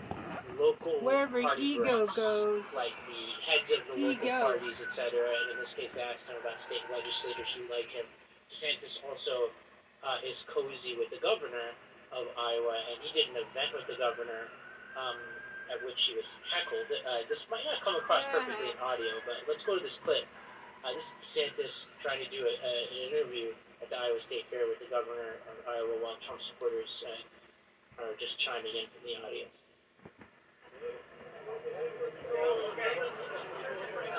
I always understood you have an opportunity to work hard, get the most out of your guy given a go. And yet nobody has been held accountable in the federal government for their disastrous lockdown policies. We're going to bring a reckoning to that so that this never happens to our country ever again. So the governor had to actually stop at various points and scold her own voters, the audience. There also was a banner that flew above. I think the Trump team put it together. It said, "Be likable, Ron." Jason, I don't even know. I don't know if there's a takeaway from any of this. It's just, I kind of wish this was closer. Well, I'll tell you what, well, yeah, because, you know, Trump is like a horrible, awful person, and DeSantis is just trying as hard as possible to be more horrible and awful, and maybe, but he isn't Trump. Like, so, like you know, like, we all, Team Democracy wishes that Trump was not as successful as he is. But I think what's interesting about this is, just as an observer, is that, you know, Trump is not only the front runner, but he's essentially the incumbent in the primary, right? Yeah. I mean, it's a rare, I mean, it's happened historically. It's rare for somebody to lose and run again. Right. So, like, when it comes to who we choose, like, he's incumbent in that, like, when it comes to getting the presidential nomination for the Republicans, like, he's done it the last 2 times, and he's basically running for re-nomination, right? So that makes him basically the incumbent, which makes it so interesting that there are still hordes of people who will go out and be what are functionally political insurgents, right? Like, you just got people going out and disrupting events and doing. So it is very odd that you have a guy who is basically the establishment in the party, and yet at the same time, he's the anti-establishment figure. And that, at the end of the day, That's a good way is to put both it. why it's incredibly unlikely that he's unseated as the nominee, because when you are the establishment and the anti-establishment, there ain't a whole lot of room left to fight you. But it's also why he is so dangerous as a nominee, more so than we realize, because he doesn't play by the rules, as we know, like as many courts or many prosecutors have attested to now. And that means it's like if Ron DeSantis is the nominee, Lawless. you don't have to rewrite the playbook on how to run for re-election if you're Joe Biden, or if you're a candidate for the U.S. Senate and you're having to run in that environment. But you have to rewrite the playbook every time to run against Trump, because his people are just not above showing up and disrupting the comments of the governor of their state. Right. So, yeah, I mean, and trolling, and like having a banner that just says "Be likable," and so that's what I took. Well, I have one other video to show you that I think, honestly. I think, did you know about this before I texted it to you? No, I didn't even receive text that. I texted this to you as soon as I saw it. Okay. I want to remind our audience that we were early on this Vivek thing. Vivek Ramaswamy, we've been talking about him for a while. He's now polling second in the most recent polls I saw in the national poll, which is insane. And so he decided to give a performance at the Iowa State Fair. Let's go to this one. Loud, he opens his mouth, but the words won't come out. Joking out, everybody's joking now. The clock's run out, time's up, over, blast, snap back to reality. Oh, there goes gravity, oh, there goes gravity. So mad, no, you won't give up that easy. Oh, I think this is longer than I wanted it to be. Alright, we can move on. I really So suffice it to say, Vivek Ramaswamy did lose herself at the end of his Q&A. Yes. So, well, okay. How do we break this down? I have something to say about this. There are kind of two camps of politicians that I've dealt with at Arena. You mentioned at the beginning, I've helped a lot of candidates. There are people who were really cool and the popular person in school, and part of their appeal as candidates are they're popular, right? You think of Wes Moore, you think of Barack Obama, Cory Booker. You have these people who are just like cool, and part of their appeal is people like them. Campaigning comes easy to them. And you have a lot of people, and I would say this is probably the majority of people who run for office. I would say you're a cool person, Jason. And, I gotta be careful. I appreciate that. No, I appreciate that. I was somewhere in the middle. I was like sometimes cool, and I was never not cool, but I was sometimes just, people are like, oh yeah, that guy's there. So. Then there are the vast majority of candidates out there. And I would say no offense, but it is offensive to these candidates what I'm about to say, which is the people who are just really, really not cool, and part of their sort of their complex that makes them decide to run for office and go through the gauntlet of running for office is like this deep-seated just like wounds that they have of being nerds or outcasts or whatever. And when I look at Vivek Ramaswamy rapping Eminem to a crowd at the Iowa State Fair, I can't help but think this guy is kind of a loser. I don't know what else to say. Like, he's a guy who, like, clearly has some deep-seated issues going back to high school, maybe middle school. I can't imagine what would make him decide to do that. But he's the kind of guy who I guess doesn't have the kind of staff who's going to step in. And you were talking about, like, Joe Biden's staff, like, needing to tell him the uncomfortable truth. Somebody needs to tell Vivek the uncomfortable truth about this performance. Well, okay, let me play devil's advocate, just for fun, okay? Which is that he didn't do a horrible job. He didn't do a good job of performing it, but it wasn't completely cringy. But what is it? But what is it, is what I'm saying. Like, it's not well, here's my point. Here's my argument, is that if you're a Republican at the Iowa State Fair who is considering Vivek Ramaswamy, it has to be like, you've got to be somebody who is attracted to the idea of the next generation, something different, somebody who delivers the same sort of hateful language and lines and intolerance, but does it, and we had, I forget the young woman's name who came on the show and talked about gender washing, where the Republicans will have a candidate who says all of the same hateful and terrible things, but it'll be a woman, and so it seems not quite as harsh because it's a woman. And, here you have an Indian, I think he's Indian American, right? An Indian American guy who is young.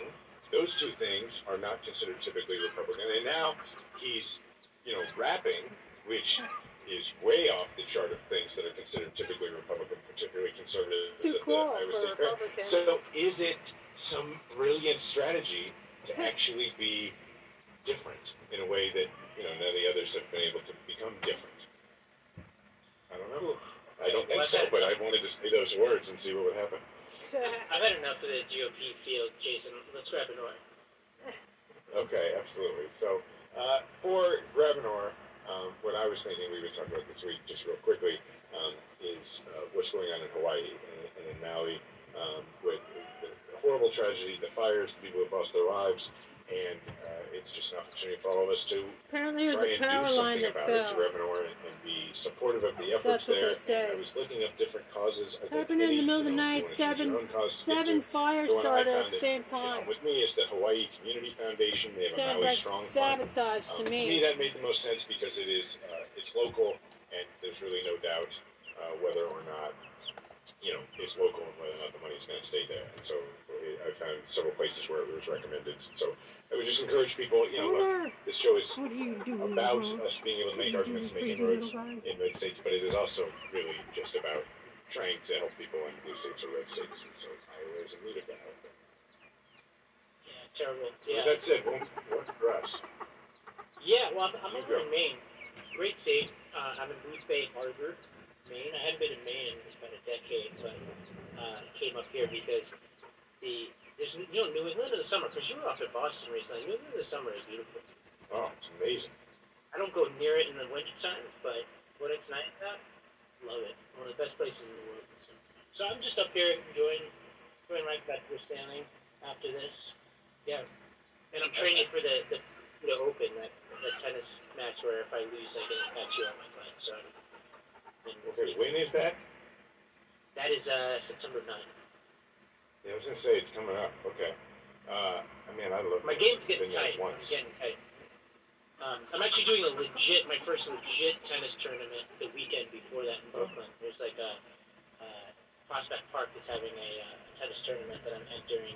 Pretty good practice for the Purvita Open, but I'm entering like intermediate part of it. So That's awesome. That's awesome. Good for you. As you know, I'm a big supporter of competitive sports of all ages. Yeah. First, real quick, the one for us is I'm going to mention again that the paperback Current Business Storm, my book has come out, and people can get it wherever you get your books. But really, what I want to talk about is today is actually mine and Diana's 20th wedding anniversary. Oh my God!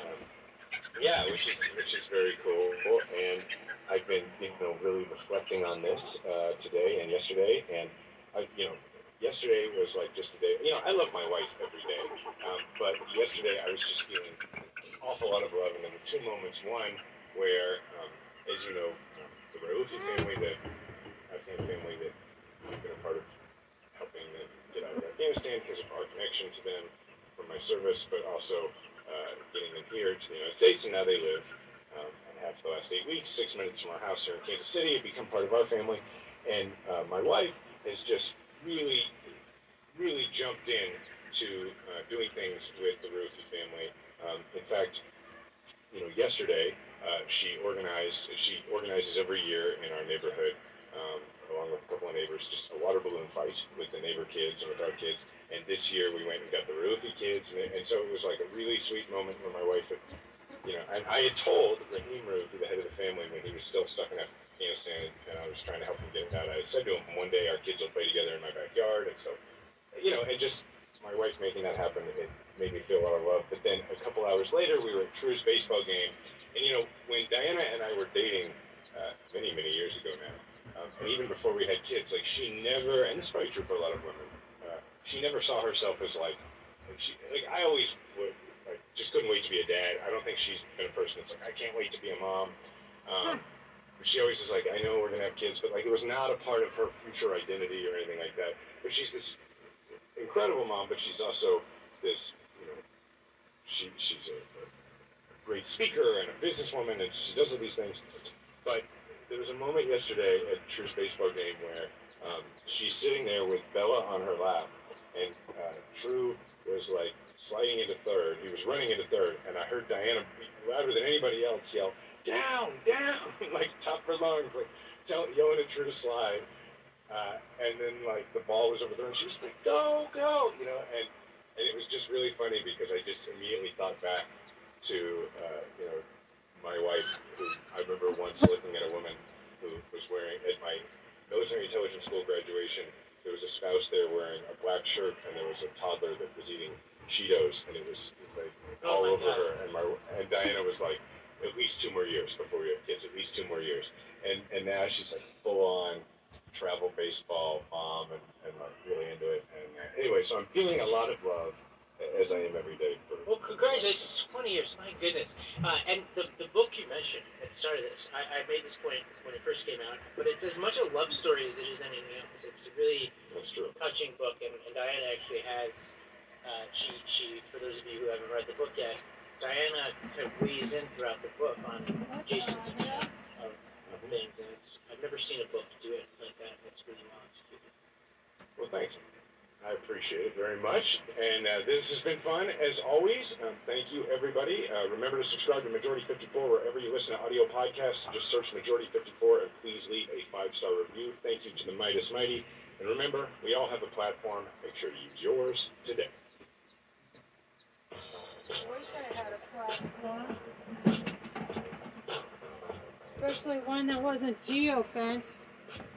So if you hit it, freaking miracle, share my shit and piss off my censors. Let's see what else Meidastouch has to say. Judge Cannon issues bizarre order and keeps making errors. So why the fuck don't you remove her? Now delivering groceries. You shop, we drop, drop, drop, drop, drop, drop. Trump answers Judge's full phone call. I'm Ben Meiselas from the Meidastouch Network, watching Judge Eileen Cannon continuing just to fumble order after order, not realizing what's even going on in this case filed by Special Counsel Jack Smith against Donald Trump and two other co-defendants relating to the willful retention of national defense information, as well as obstruction of justice and making false statements for effectively stealing top secret and classified documents that belong to the United States government and trying to cover it up. And as I've said before, Judge Eileen Cannon's corruption is matched by her incompetence, inexperience, and stupidity, if I'm being crude but accurate here. And so Judge Eileen Cannon, in this most recent order, she's seeming to realize, oh, wait a minute, this is a case that involves classified information under CIPA. Wait a minute, I'm not allowed to hold certain hearings in public if we're discussing the classified information at issue. Those have to be done under seal. Oh, wait, I keep on striking Special Counsel Jack Smith's documents that he's submitting under grand jury secrecy, but those documents are supposed to be kept confidential. Oh, wait, I'm about to get reversed by the 11th Circuit Court of Appeal again, and I am in big trouble. So Judge Eileen Cannon, in this most recent order, she had originally set a hearing to discuss the Section 3 CIPA protective order that was filed by Special Counsel Jack. I'm the only presidential candidate calling for her immediate removal from the case. She's just wasting everybody's time. It's exactly what her Fuhrer wants her to do.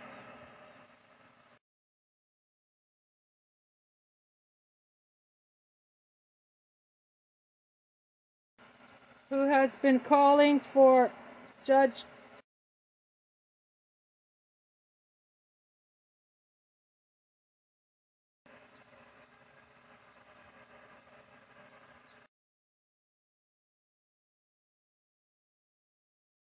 tell Jack Smith, attention, capital siege section, to file to remove her.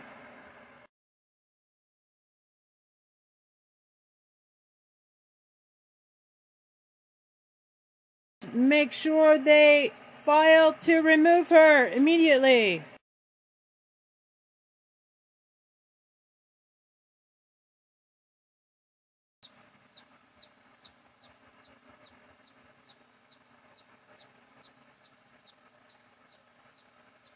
Mighty. Outrageous, I am the only presidential candidate calling for Judge Cannon's immediate removal from the case. Mighty, please call the Justice Department attention. Jack Smith, capital C section, file. Tell him.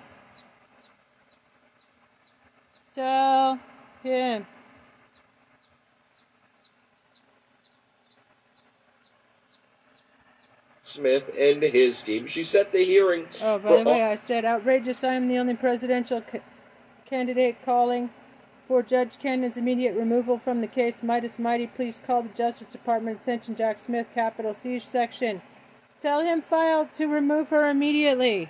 August 25th, 2023, she set a public hearing. These CIPA hearings take place under seal by law. There has been all of this briefing taking place, and she must have just looked at her calendar and said, oh, wait a minute, August 25th, that's next week already, and if this hearing is going to take place, it's not allowed to take place.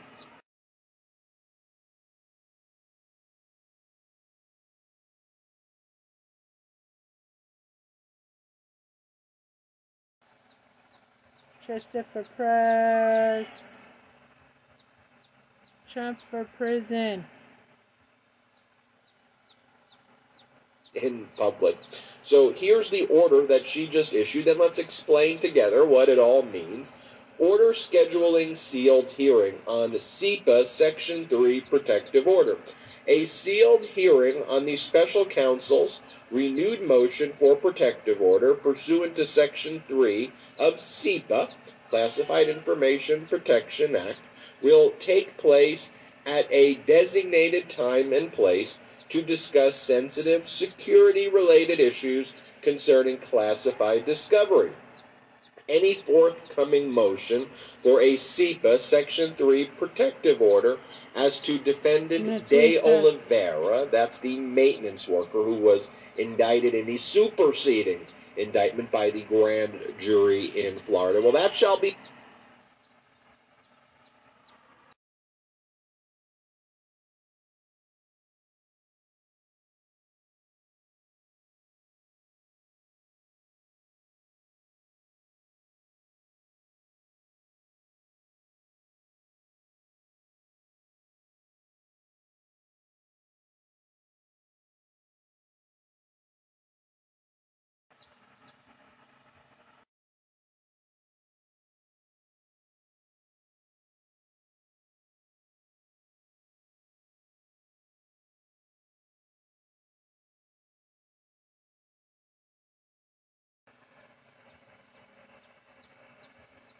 Okay. Everybody call. I'm going to add sign the Justice Department. DEPT. The Justice Department 202. DOJ. Ayo.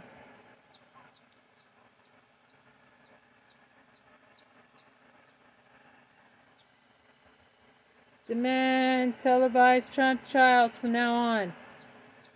The American people need to know.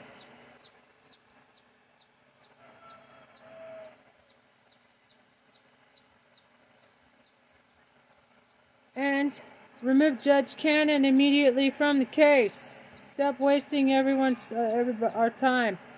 Stop wasting time. Wasting time. It's just more preferential treatment for diapered on. Who's all about delay.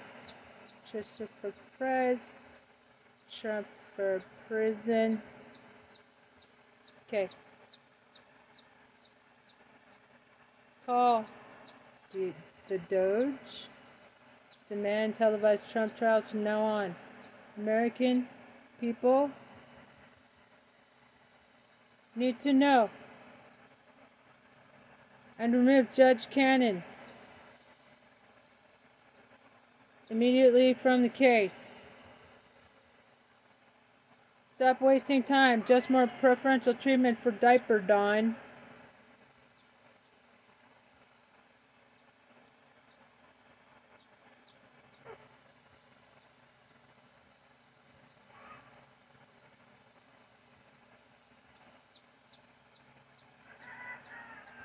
Okay.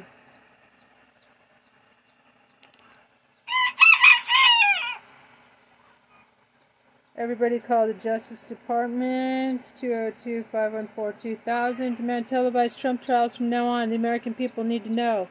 And remove Judge Cannon immediately from the case. Stop wasting time. Just more preferential treatment for diapered on. Delay. Christopher Prez, Trump for prison.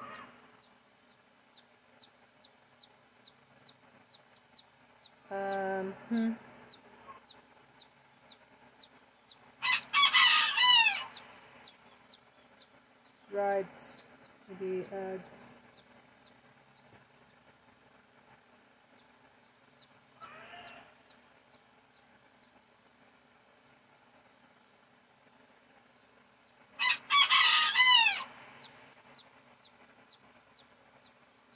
Be proud if you're nothing like Donald Trump. Let's not forget.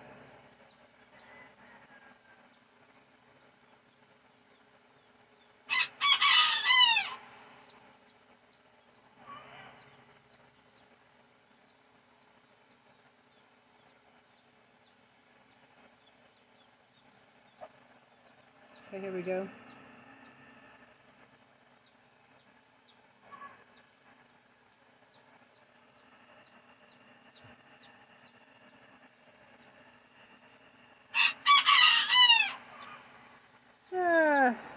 Drugs.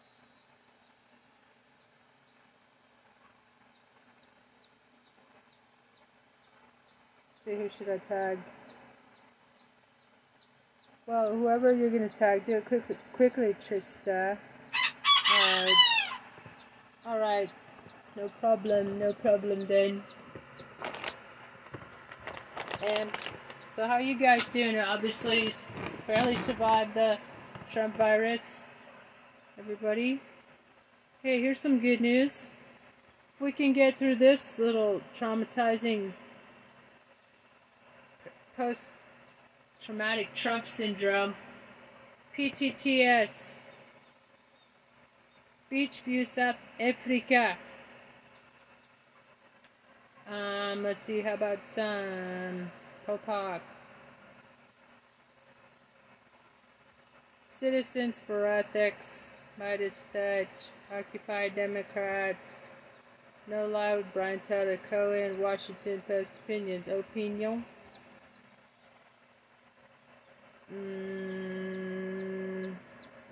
Hill Opinion.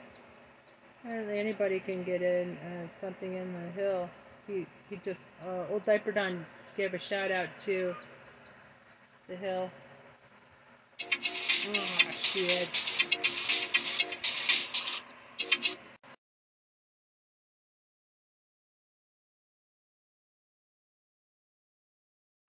Hi there, we're back, and let's get back to the show, man.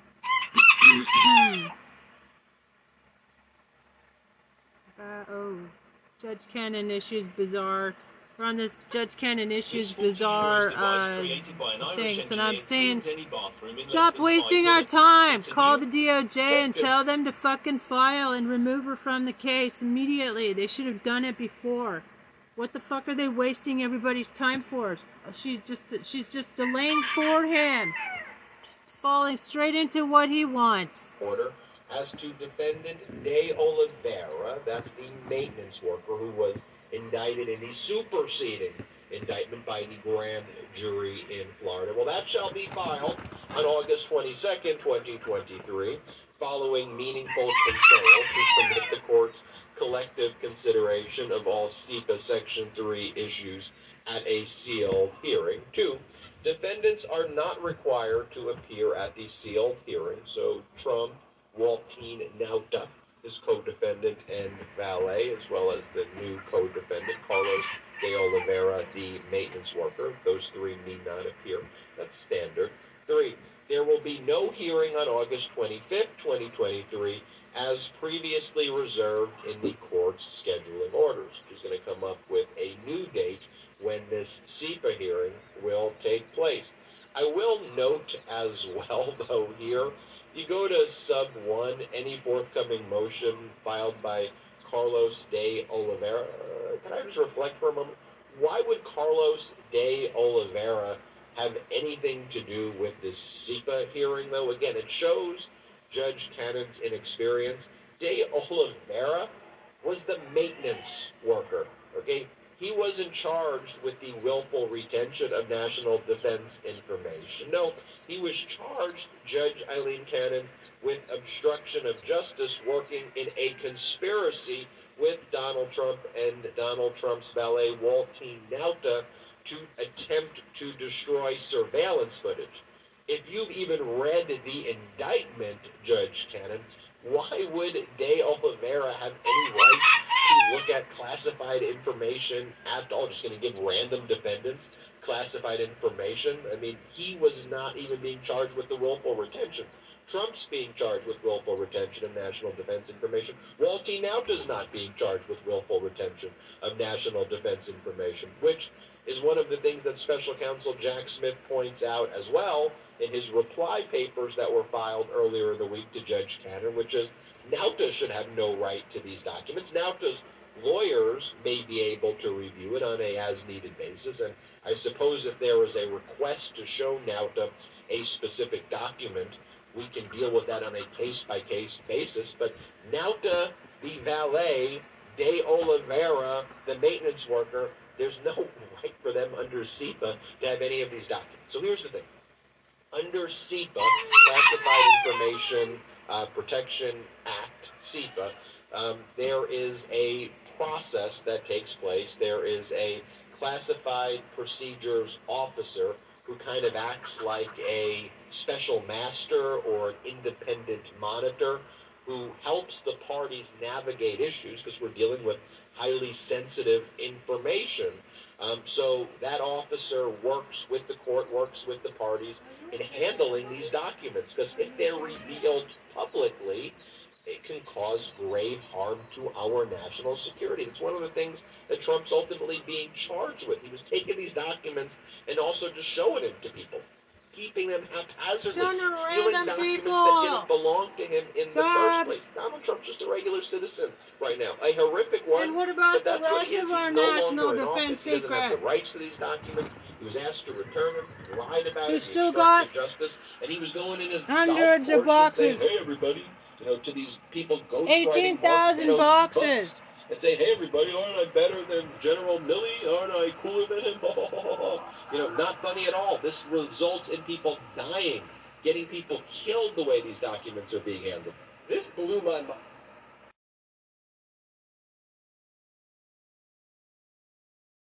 Admit that the Justice Department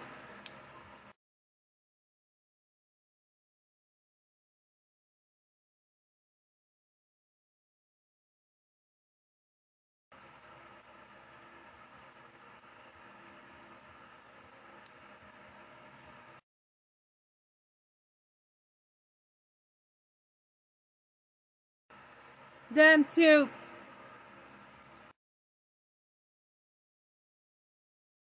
the rest of our boxes of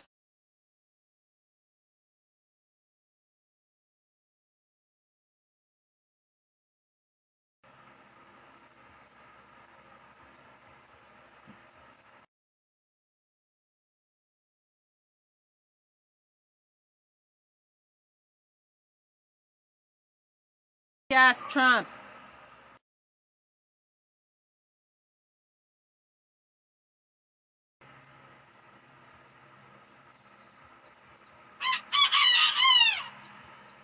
Christopher Perez, Trump for prison. That's what I found. So I said, I am the only presidential candidate calling for the Justice Department to get a search warrant and search the rest of his properties immediately. I'm the only presidential candidate calling for get the rest of our boxes of national defense secrets. I'm the only presidential candidate calling for the immediate incarceration and disqualification of Diaper Donald Jackass Trump. Christopher Perez, Trump for prison. But did you know that Money is a personal finance app that binds and Jackass Donald Jackass Diaper Donald Jackass Trump. That's rocketmoney.com/Meidastouch. So here, Judge Eileen Cannon's like, oh, wait a minute, this shouldn't be a public hearing, which she previously scheduled. So she's learning in real time what her case is about. As I mentioned earlier, she still clearly doesn't know what the case is fully about as it relates to De Oliveira, the maintenance worker, but she's like learning the case, and that's why she's so inexperienced. She should have recused herself from the outset because, one, Trump appointed her, so she has the appearance of impropriety, but number two, she was reversed twice by the 11th Circuit Court of Appeals, finding that she unlawfully asserted jurisdiction over the search warrant executed in Mar-a-Lago on behalf of Donald Trump, the person who appointed her. So she should have recused herself. She didn't. She also has very little experience in criminal law in general.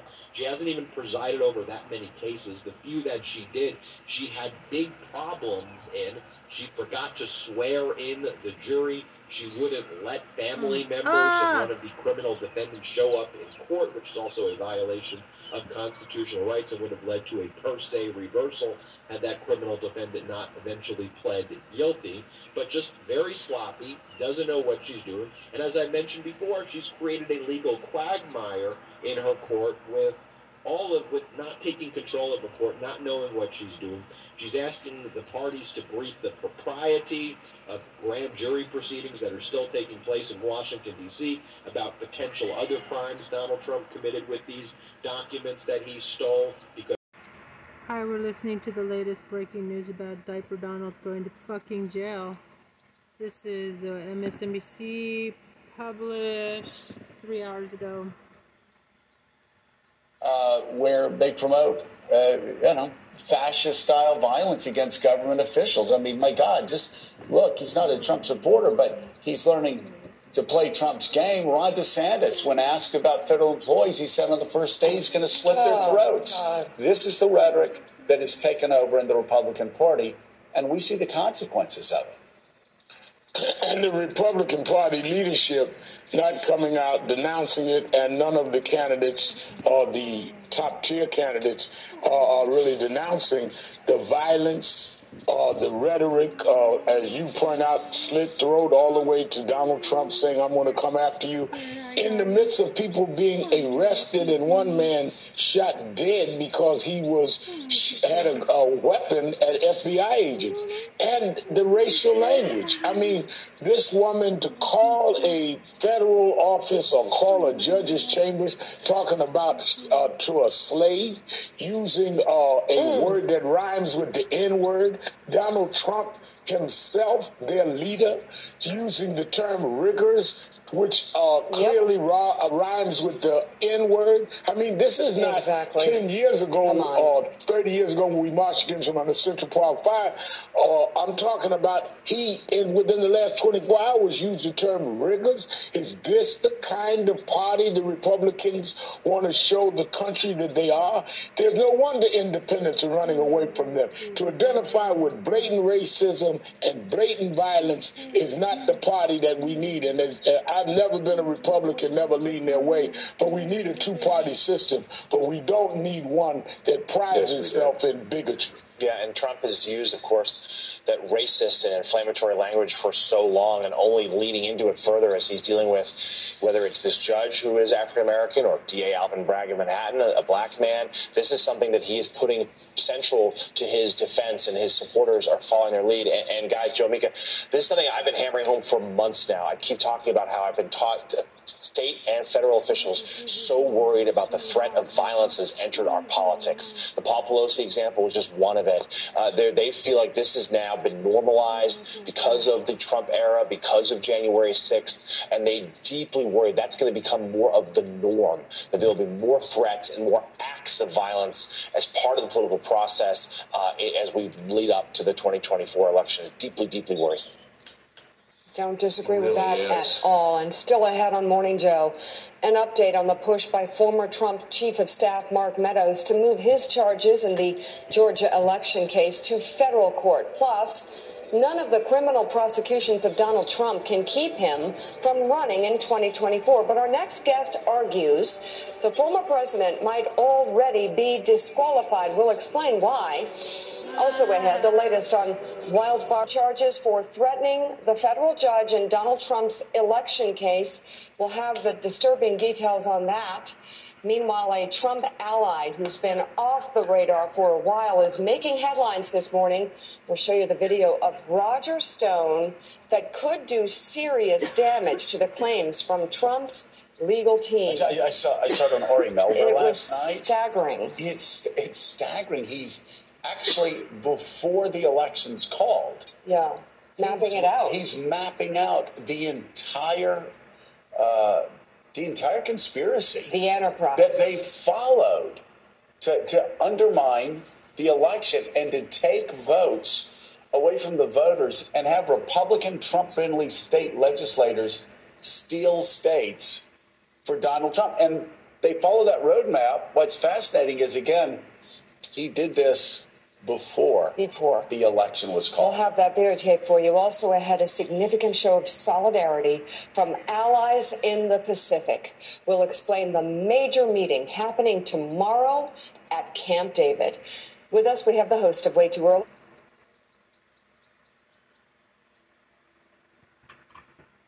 What the hell? When the sun comes out, it brings out the best in us. No ads, man. Just like it brings out the best in Lips Nice too. On my screen. You won't let me get rid of this shit. Thanks for 229K on my podcast. Thanks for 229K on my podcast. I'm David. With us, we have the host of Way Too Early, White House bureau chief at Politico and author of The Big Lie, Jonathan Lemire, president of the National Action Network and host of MSNBC's Politics Nation, Reverend Al Sharpton, and founder of the conservative website The Bulwark. Charlie Sykes is with us this morning. Let's start with new polling on how Americans view the serious legal issues surrounding Donald Trump and their impact on the presidential race. Despite strong support among Republican voters, new numbers show Trump's criminal charges could spell trouble for him in a general election. That's an understatement. We have a lot of legal issues to get to pertaining to all of this. But first, the politics of it seems to be playing out. In the latest AP NORC Center survey, nearly two-thirds of adults, 64%, say they would probably or definitely not support Trump if he is the Republican nominee next year. Overall, 62% view the former president unfavorably, compared to 33% who view him favorably. As for the four pending cases against him, just 15% of Americans are buying the ex-president's claims that he did nothing illegal in the Georgia case. And when it comes to his hoarding of nuclear secrets, on the contrary, 53% say his actions were illegal. 53% also say they approve of the decision to indict Trump in the federal election interference case. So we have a number of polls here. There's more coming. Dan had suggested that we break these up beforehand, and I thought, no, well, why don't we get about... There's so many. So much to get to there before we even get to the Fox News poll. But Charlie Sykes, this is what Republicans have quietly been panicking about. You look at these numbers, 64%. Jonathan Lemire, we'll go to you real quick. 64% in the AP poll. 64% say they're not going to support Trump next year. I actually saw people connected with Mitch McConnell and other Republicans tweeting that out, that this is devastating. I mean, that's who the Republicans are moving towards putting up. He has a 33% approval rating, a favorable rating in that poll. The majority believe what he did was illegal. And there are so many other polls that came out yesterday that are showing the same thing.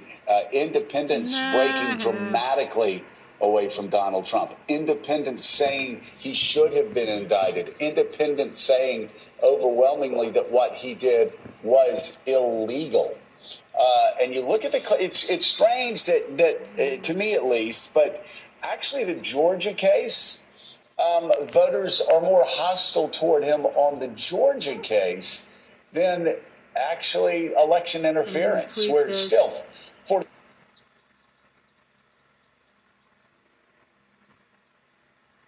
47% say what he did was illegal, and an additional 18% said it was unethical. But the Georgia case and the classified documents case, those two cases look like the strongest, which is exactly what Andy McCarthy wrote about in the New York Post a couple of days ago, that it's those classified docs and the Georgia election interference cases that are going to cause him the most trouble, probably legally and politically. Well, that's the same view held in Trump world, that those are the two cases all along that they've been most concerned about, in part because they're the easiest to understand. Americans, even who are not paying that much attention, who sometimes get lost in the steady stream of headlines that emanate from Donald J. Trump, they get the idea of you shouldn't have nuclear secrets at your golf club in Florida. They also have heard the phone call in which he's pushing the Secretary of State of Georgia, Brad Raffensperger, to find him the votes he needs to win. They get that. That resonates. That breaks through. And the poll is startling, Joe. Going through a little bit more here. You know, there are 54% of people polled say Donald Trump threatened the very idea of democracy, while only 19% say he defended. And again, among the general populations, this is both parties, 64% of Americans say they will definitely or probably not support Trump in 2024. That only leaves you with 36%. You can't win an election with 36%. So this is, as much as Trump has tightened his grip on the Republican Party, and while he is far and away ahead in the GOP primary field, these are general election numbers. These are general election numbers that not only would spell a loss for Donald Trump, but drag down the rest of the ticket too. And that's why there are a lot of Republicans panicking that they could lose the House, and the Senate would be, their chance to retake the Senate would also be jeopardized if Trump's name is atop the ballot. You know, we've been very careful not to draw any conclusions on where Republicans are going to go, just because it's been so impossible to figure that out over the past 6-7 years. My former party, I will say Charlie Sykes, for me, this is feeling a lot like June of 1974, leading up to Nixon's resignation in August. Trump will not back out. But I tell this story repeatedly of my father. When I'm trying to get my arms around how are they staying with Donald Trump, I remember my own dad staying with Nixon until the very end, and then reading the transcripts of the tapes and saying, that guy is unworthy to be president. You look at these numbers. I mean, 64% of Americans saying they're not. 3 reasons why minimalist phone helps you spend less time on your smartphone. Number 1, no icons. Colorful icons on your home screen. They're not going to support Trump. His approval rating at 33%. 54% saying he threatened democracy itself. 18% saying maybe he strengthened it. His unfavorable views exploding in, continuing to go up. And then you look at these actions, classified documents, majority say what he did was illegal. Georgia election interference, 51% say it was illegal, 13% say unethical. Only 15% of Americans, let's underline this, agree with Donald Trump that he did nothing wrong. Only 15% of Americans agree with Donald Trump that he did nothing wrong in the classified documents case. Only 14% of Americans say he did nothing wrong in the hush money case. Of course, that is by far, for good reason, the weakest case. But these numbers, it sure seems like they're moving in one direction. And Charlie, the bad news for him is the more people find out about these cases, the worse news it is for Donald Trump. Yeah, they ought to be a stunning reality check. Now we'll find out whether the Republican Party continues to be immune to reality.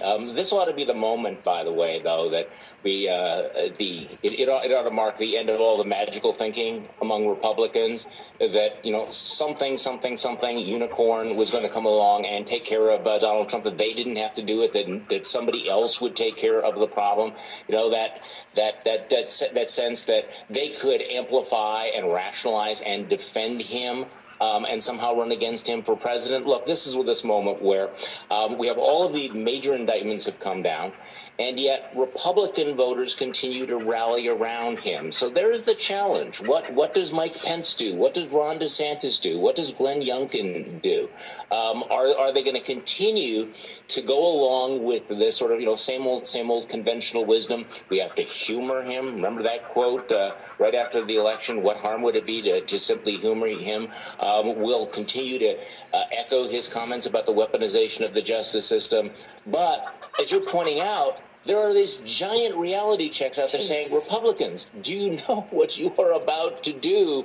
You know, we keep talking about these focus groups of Trump voters and what people are saying in diners in West Virginia. Take a step back and you realize you have more than 60% of Americans who say, no, we are done with Donald Trump. We're not going to vote for Donald Trump.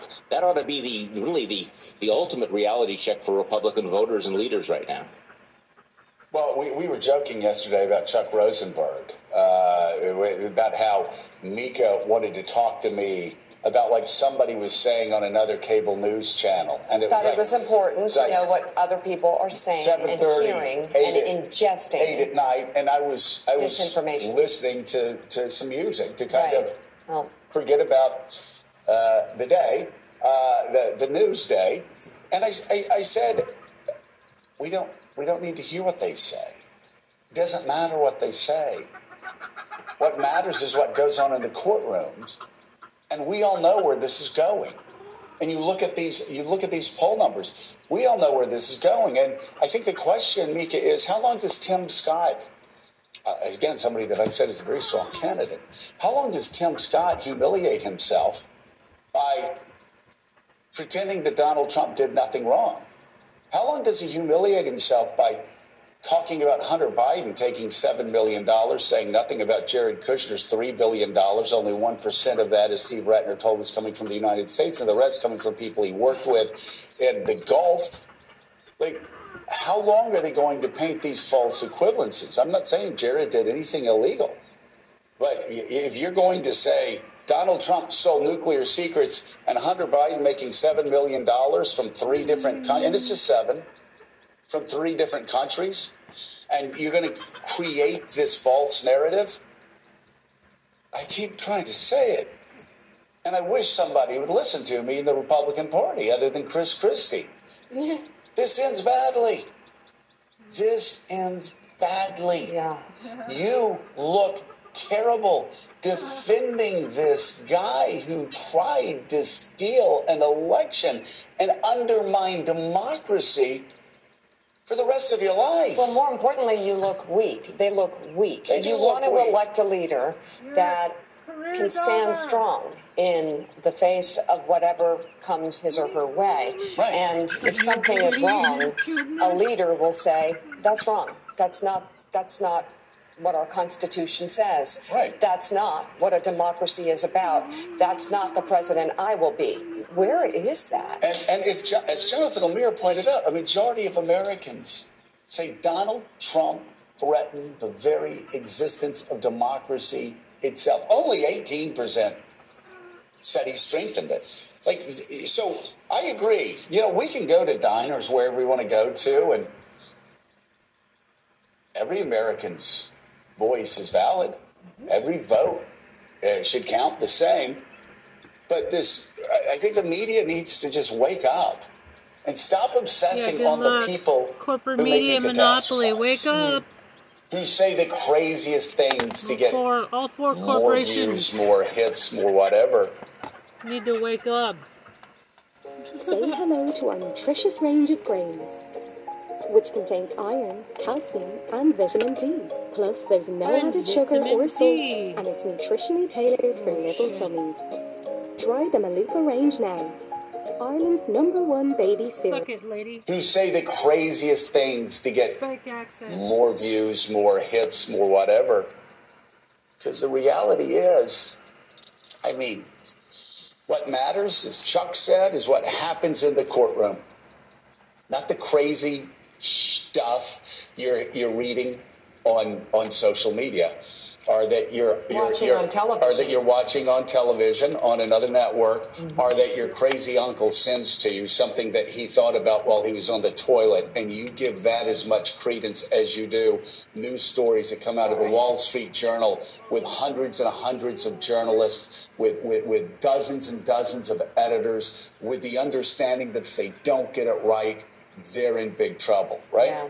So you can do all that if you want. You're wasting your time, because right now it's what matters inside the jury box. And politically, Mika, you look at these numbers, you see what independents are doing. And let me say again, Republicans, this doesn't get better. Isn't it interesting? The Democrats want cameras in the courtroom. Democrats want transparency. Democrats want this trial before the election. If you're innocent, what's the problem? What are you saying? You said, I want cameras in the courtroom. Right. Yeah, get this. I'm innocent. Give us time to get ready. And you damn right I want this before the election because I want my name cleared.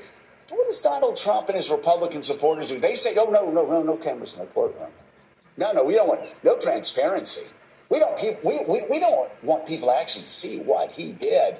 And yet, let's push it off after the election. After the election. We don't want the jury. We don't want the jury to have a say before the election. Let me tell you, that's somebody who's guilty. Because if you're accused of doing something you didn't do, you want transparency if you've been charged. You want that trial as soon as possible. You want it on TV for all the world to see. They don't. And also, politically, Mika, again, what matters is the jury box, but politically, look at where the independents are going here. The independents tell the tale for Republicans. So Fox News poll shows the majority of voters think Donald Trump broke the law in his efforts to stay in power following the 2020 election. In the survey, 53% say his actions after the vote were illegal. Wow. That includes 62% of independents who believe he broke the law. I'll go on to a new Quinnipiac poll conducted after Jack Smith's federal indictment of Trump this month, but before the Fulton County indictment, showing 54% of Americans think the former president should be prosecuted on federal criminal charges relating to his attempt to overturn the 2020 election. So here are those independent numbers, Mika. 62% of independents believe Donald Trump, what he did was illegal. 62%. Only 22%. The wrong one. There we go. Only 22%.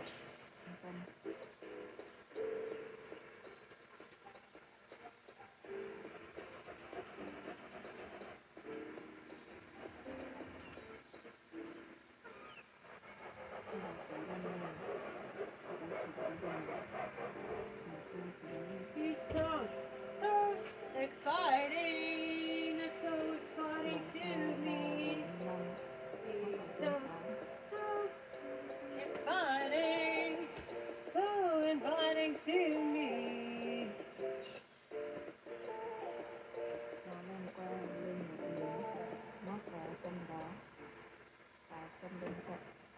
Fucking great.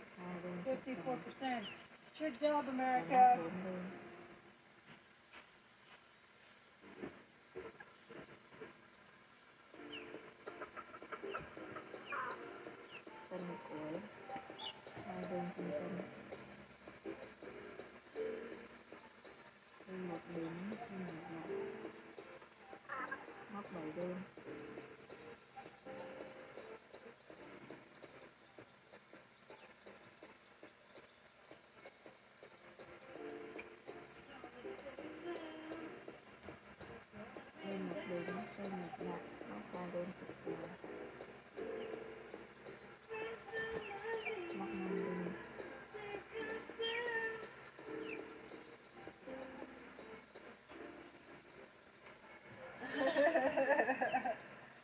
Fresh and lovely, like a dream come true.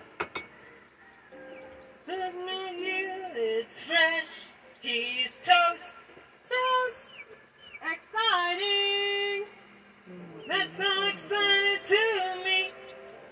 He's toast, toast, exciting. So exciting to me. Oh, that's great news. Oops. Let's go to subscriptions. Oh, it's live right now. Pathetic losers. Trump gets more desperate and Michael Cohen told you so. This €40 device created by an Irish engineer cleans any bathroom in less than 5 minutes. It's an Takapina representing Donald Trump in the Pull up. Welcome to Political Hey, Beatdown. Beatdown Brigade.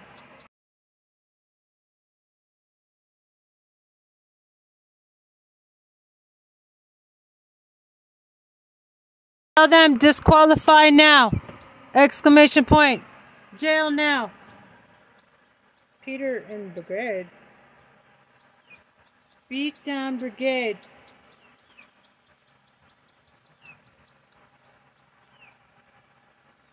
And Mightus Mighty.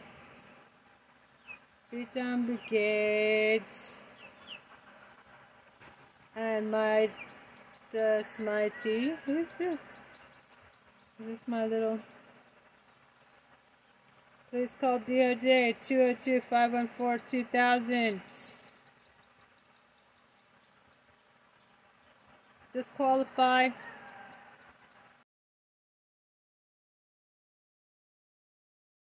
I'm Ben Meiselas, joined by Michael Cohen, who is interrupting his vacation. Not interrupting at all, actually. Cohen wants to spend the time with the Beatdown Brigaders. Probably one of the only times in a very long while that Cohen's actually been able to take a vacation. But fortunately, we've got him for this hour, and we have a lot to discuss after the fallout is being felt in MAGA Republican world after the historic indictment, number 4 or number 5 if you count the superseding indictment. I'll say 5. The 5th indictment, because I'll count the superseding indictment, in Fulton County, Georgia, by Fulton County Grand Jury out there, brought by Fulton County District Attorney Fawny Willis. We're seeing how those in Trump's inner circle, his co-defendants, the unindicted co-conspirators, how they're all reacting.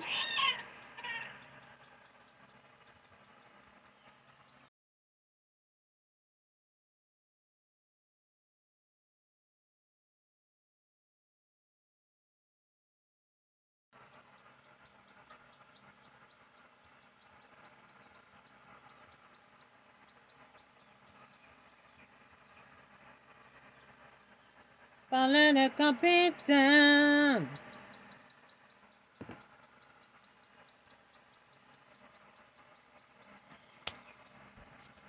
Pathetic look. Beautiful losers. His vacation, not interrupting at all, actually. Cohen.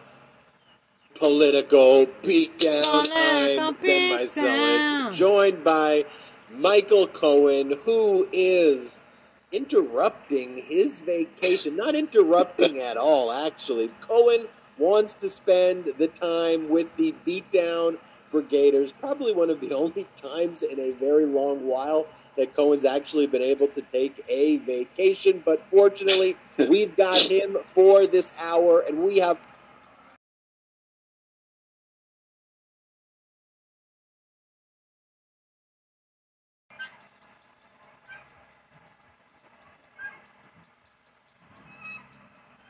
from office said call DOJ 202-514-2000. Jail now for Benedict Diaper Donalds. For Benedict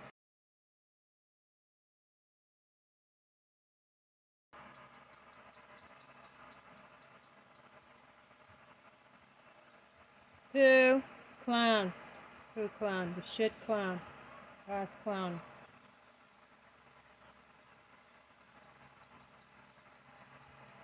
Don't forget.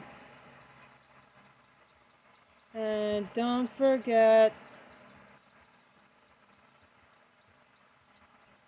Lock up and remove from office 160 plus. GOP traitors now. Trista for Prez. Trump for prison. Suspend the Republican Party.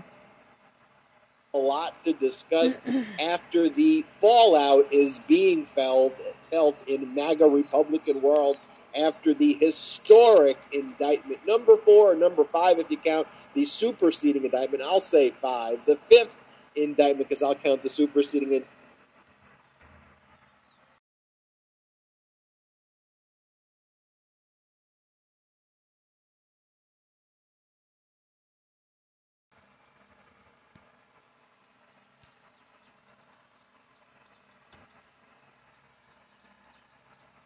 superseding indictment I'm the in only Fulton presidential County, candidate calling Georgia, for. by Fulton. I'm the only presidential candidate calling for suspension of the Republican Party now.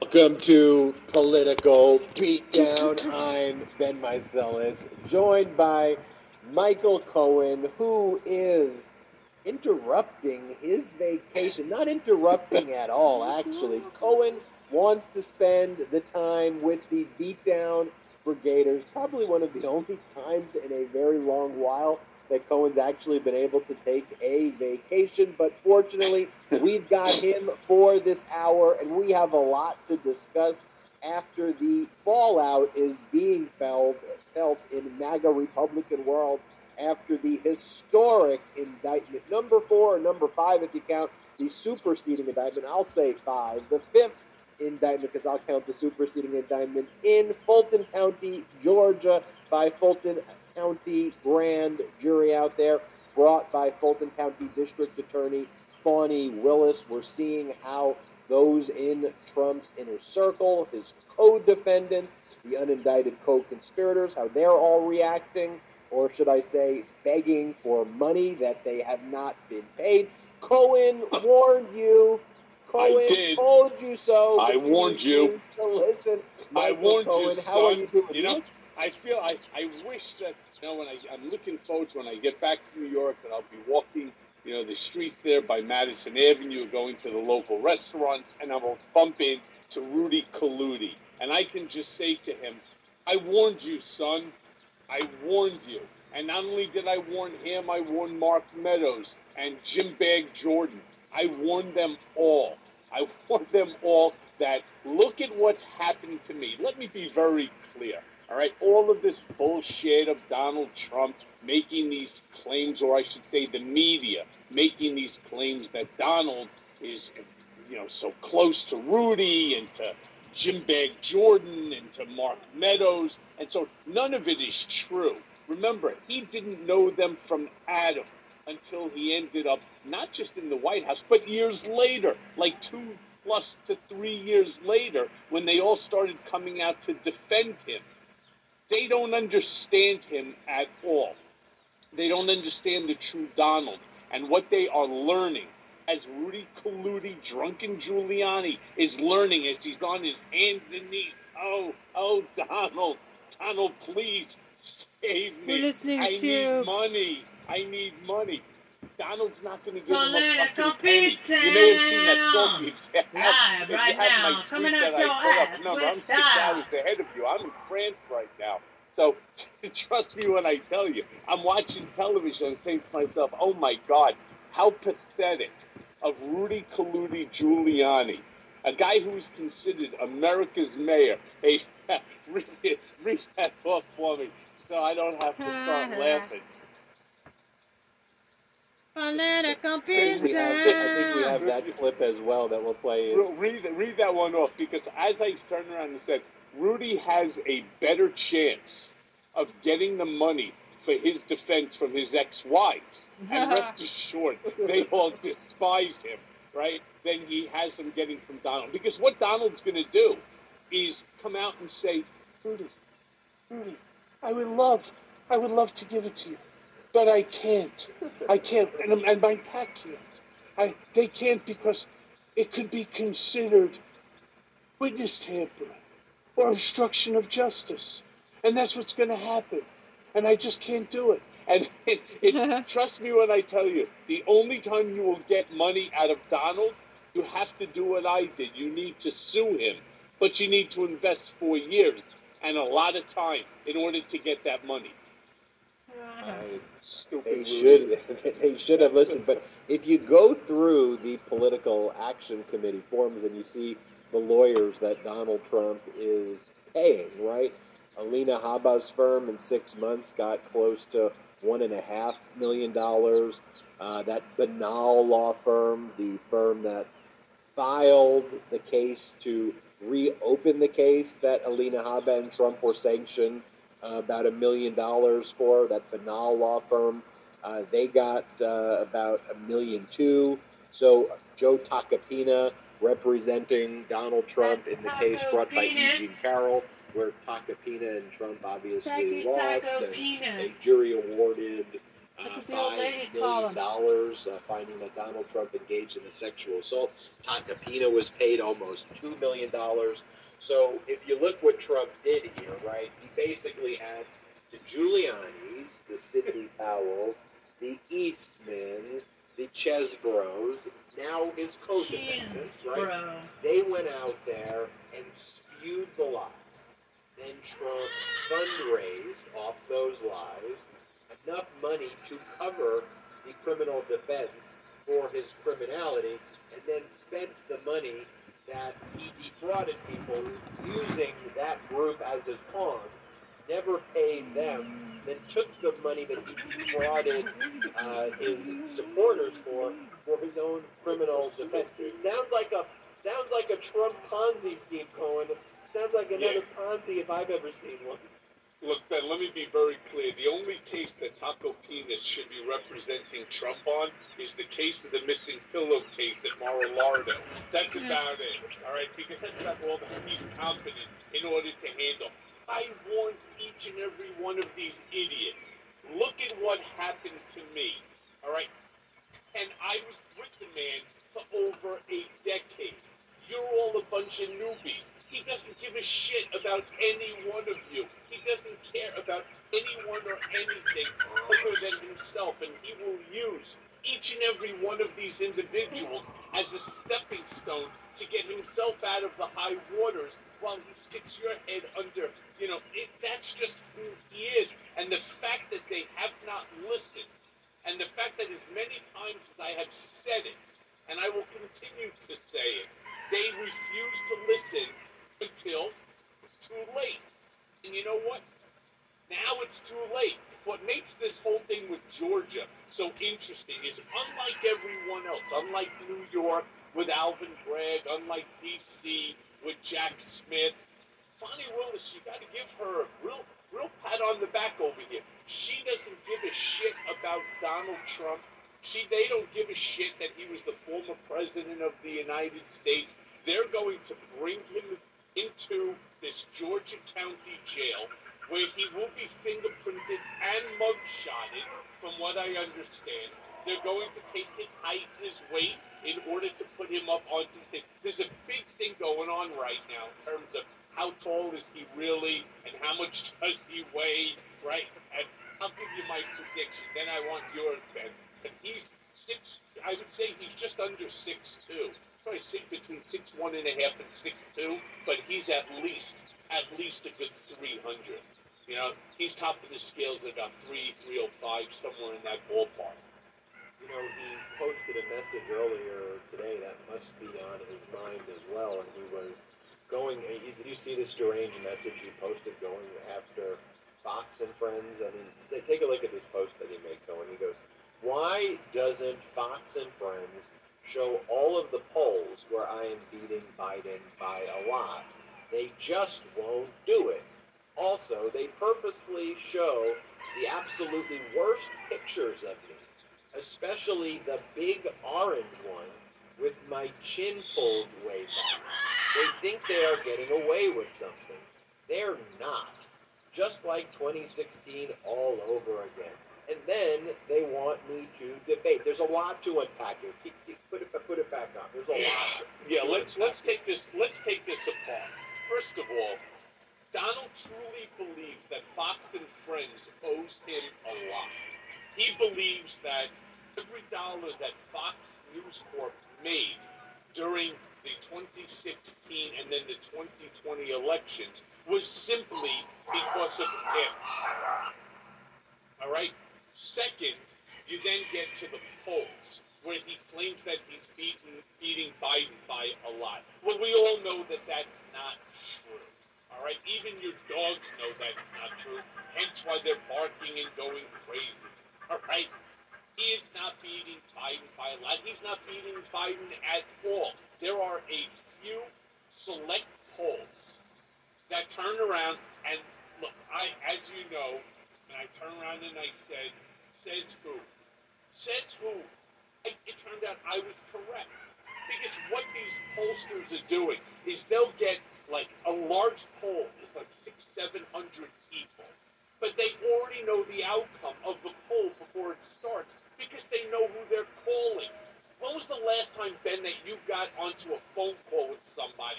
needs 10 to 15 minutes of your time asking you questions about Donald Trump, Joe Biden, or anybody else? And the answer is never. As soon as you pick up the phone and they say, hi, we're calling from so-and-so polling service, a click, right? Have a nice day, and take me off your stupid call list. But they already know in advance, who did you vote for in the last election? How many elections before that have you voted? Did you vote up and down the line, whether it's all Republican, all Democrat, independent? Have you gone back to the... They know everything. So they can tell you almost with 100% certainty what the outcome of the poll is going to be. The reason that so many politicians use it is that they can then justify the allegations that they make, like a Donald Trump saying, I'm beating Biden by a lot. That's just some random poll that's put out by probably Newsmax or OAN or one of their offshoot super PACs. So let's go just back to it for 1 second more, because there's so much more into this rant by Donald. They just won't do it. They won't do what? They won't sit there and turn around and kiss your ass anymore? So the answer is no. And then they purposely show the absolutely worst pictures of me, especially the big orange one with my chin pulled way back. That's because you're fat. Period. End of story. And the orange-crusted Mandarin Mussolini that you are, all right, unless you're taking a photograph that's being photoshopped or edited, right, like the ones of you as a superhero, or the ones of you in a, in a cowboy outfit, or as an astronaut. That's not who you are. That's not what you look like. And the fact that you refuse to acknowledge what you truly look like, well, that's on you. That's not on Fox. They took a photo of you don't like it, okay. They're not going to use your headshot from The Apprentice, which, by the way, was taken over 12 years ago, just to give you a little bit of a time frame. When you go through, though, some of the actual polling data out there, it paints a devastating picture for Trump and Republicans. I don't want people to get complacent, but where Donald Trump cites, you mentioned, is it Newsmax that he's citing? No, Donald Trump typically cites, and I kid you not, this is not a joke what I'm about to say, who the Republicans cite for a lot of their polling data is something that goes by the name of cat turd. One of the big Republican leaders today is a emoji of a cat turd. And this is who Donald Trump reposts and amplifies, who will get second place in the Republican primary. He's reposting cat turd polls. Here's another photo. Don Jr. did a interview with the turd himself, with the cat turd. There it is right there. Looking forward to being on Don Jr.'s podcast. And the turd does the interview as the cat turd, as a cat, and says horrific, disgusting things. This is who the Republican Party has become, and that's why, when I give interviews, I go, please, do not call these people the cat turd group. Do not call them conservative. You can call them the C word, cat turd, but do not call them we got the brigaders, they got the turds. I mean, it's perfect. I mean, think about it. It's what I want everyone to do now. Just as an example of just how ridiculous shit like this is, like cat turd and some of these pollsters. Just imagine here on Political Beatdown, all right, with our brigaders, we turn around and we say, who should win in 2024? Joe Biden?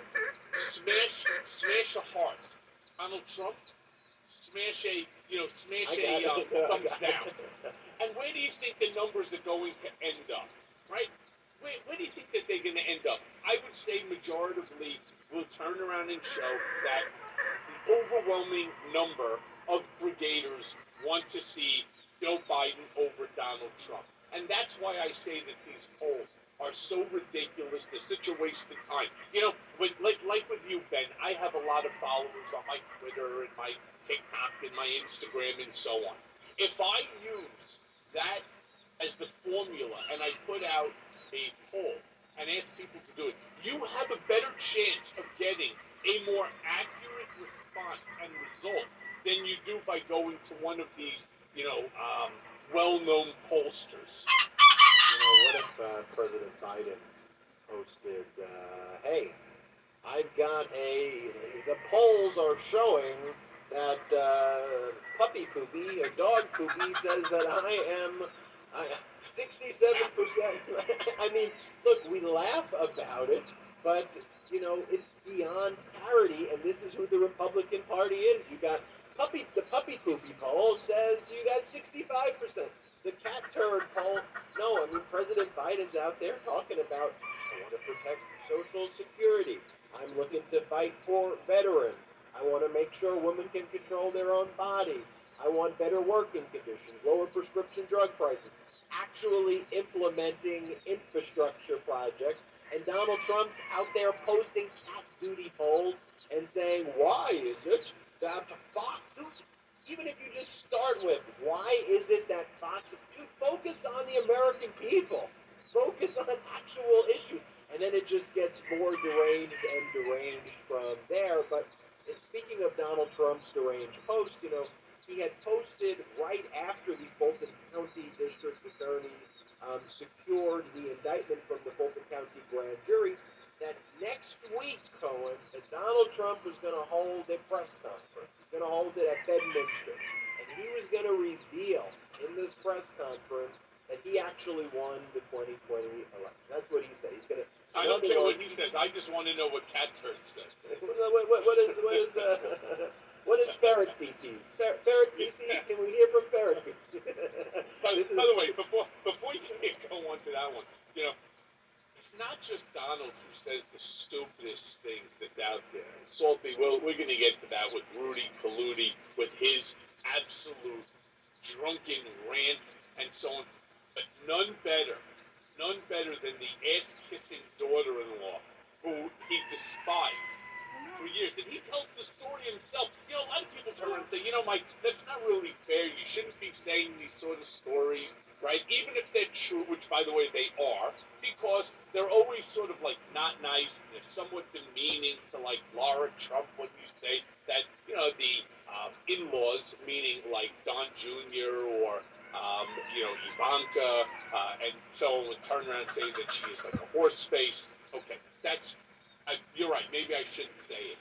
However, not the one who actually went up on stage and told the story of how he didn't even know who she was and didn't like her and didn't care for her. That's not who he wanted his son Eric to marry. And the person who did it was Donald, in front of an entire room of people that she was there, that she was one of the co-hosts for. And then it was really amazing. But then he says, then I go on television, and I see this girl talking about it. And I said, who is that? And they said, Mr. Trump, that's your daughter-in-law, Lara. That's the one that's married to Eric. So he goes, oh, she's great.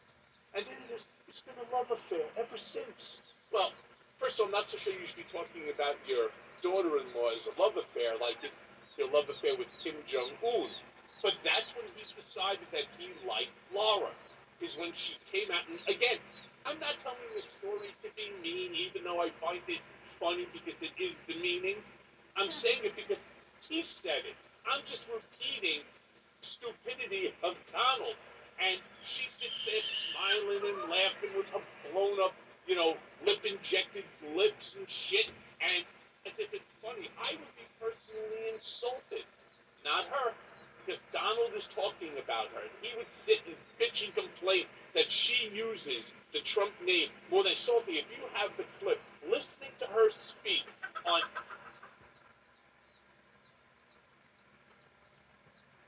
This will show you the level of insanity that is now permeating the entire family, including the non-DNA family. I want to show the clip because people are going to say, what in the Kim Jong-un is going on here? Because I want to show her, I want to show Kimberly Guilfoyle clip, and I got a few others I want to show, but first I want to take our first quick break. I have a big family, and that means there's usually a lot of trash left over by the time the work week comes to an end. And frankly, I used to feel a bit guilty about this, but then I got a Lomi. Now that I have a Lomi, it's changed the way I think about my food waste. First off, Lomi transforms my garbage into gold at the push of a button. Lomi's a countertop electric composter that turns food scraps to dirt in just under 4 hours. Now I love composting. Plus, it's made cooking at home even more fun. There's no more food rotting in my garbage and smelling up the kitchen. Thanks to Lomi, I only have to take out the trash once a week. And it's a hassle-free, mess-free experience. No more leaks. I learned that food waste makes up a huge and fast, reliable shipping. FastGrowingTrees.com's plant experts curate thousands of easy-to-grow plant, shrub, and they weaponize the Justice Department, not because I'm saying it, because factually it's accurate. You can read 15% off your entire order. All right. Get 15% off at FastGrowingTrees.com/political. Okay, That's FastGrowingTrees.com/political.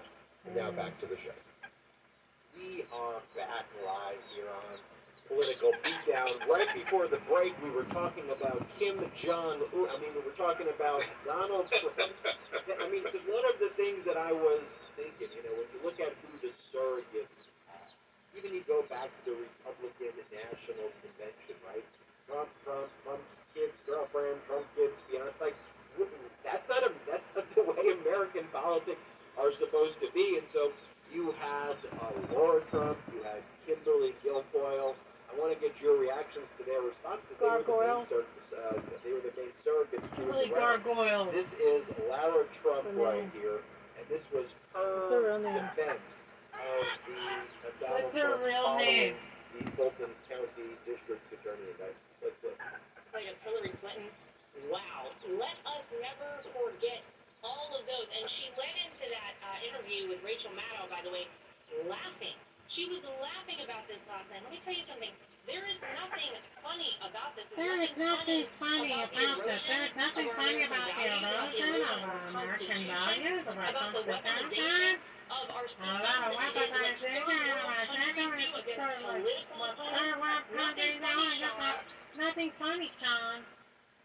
Yeah, I mean, what is there to possibly say other than Lock them Lara up. Trump, along with Eric Trump, are the two She's Trump's that I've ever met ill-gotten in assets. almost my entire life. You know, they fought.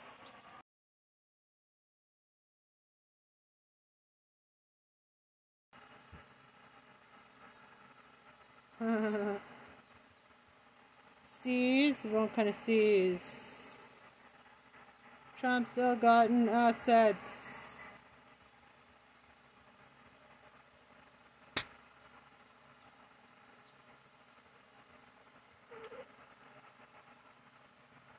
Tristan for press. Trump for prison.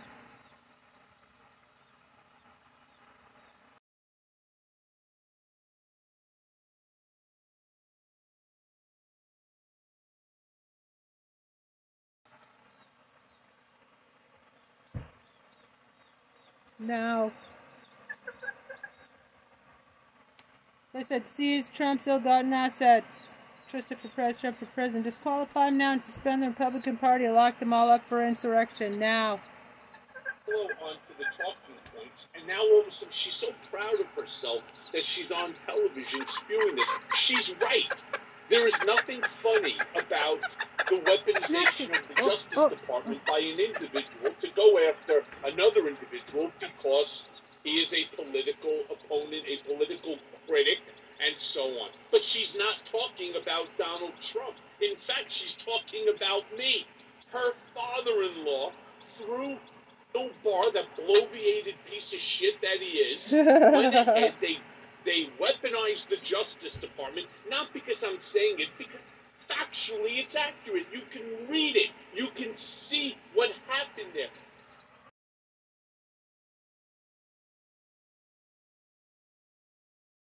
Mark, LOL.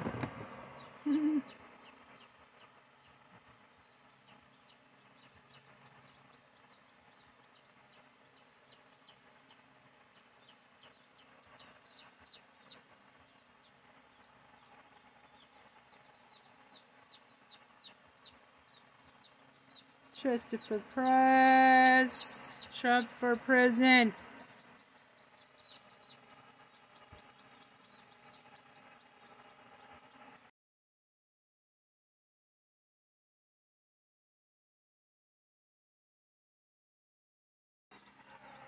asked, what about the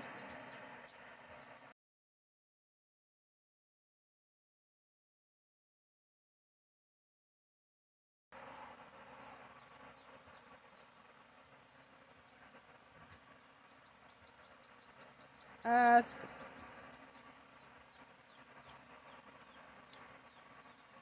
Brigadier called DOJ 202-514-2000 asked, what about the 160 GOP traitors? They had me go down to 500 Pearl Street, the federal court, where they had me sit in a waiting area until they got documents signed to remand me back to Otisville because I refused to waive my First Amendment constitutional right. And again, it's not me saying it. You know who said it, Ben? Judge Alvin K. Hellerstein, the judge that then turned around after another 15 days of I should say, yes, 16 days of solitary confinement, bringing it up to 51 days. Alvin K. Hellerstein, the judge, the federal court judge said it, that it was retaliatory because I wouldn't waive my First Amendment rights. So she's right. It is the erosion of our democracy. It's shit that you see happening in third world countries, not America, but it ain't happening to Donald. It's not, all right? And this is the problem. What they're doing is they're trying to deflect. Donald broke certain laws, plain and simple. And those allegations, because everybody is presumed innocent, right, until proven guilty. Donald is right now innocent, and he has the right to claim a not guilty verdict, which I'm sure he will do in the fourth indictment now coming up in Georgia. But Laura does not have the right to sit there and claim, because this is the misinformation, disinformation, and malinformation that they are all so damn good at. And that's claiming that the Biden administration is doing it to Donald. And that's the part that's not true. And the fact that she continuously goes on any show that'll have her stupid ass and the same regurgitated garbage, all right? That's the part that makes her into an idiot. Now, I understand you want to defend your family. I get it, all right? You want to defend and protect your family. But what you don't want to do is you don't want to defend your family above that of the Constitution and try to lie to the American people. For what? So that you get a reservation in a restaurant that nobody wants you at anyway? Come on, Laura. Speaking of people who want reservations in places that nobody wants them anyway, Kimberly Guilfoyle, also one of the surrogates. I want to show you, this is the interview that she was on as well. It was equally humiliating. Watch her make a fool out of herself. Play the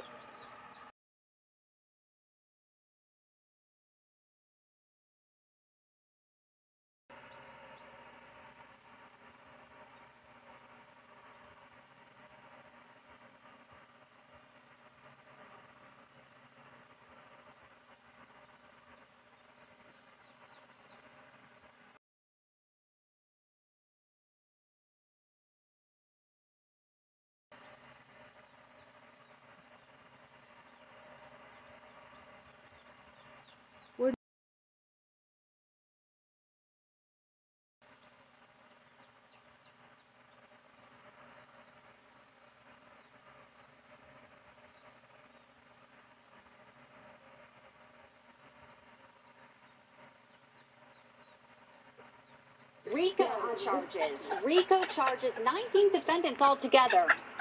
Kind of weigh in on what that's going to look like for Fannie Willis. Well, it's a disaster and it's a sham. She's really using this for her own political purposes and advancements and fundraising off of this. She's one of 4 sham what a negative, investigations toxic and indictments. bitch. They, jumped the shark and released on the docket.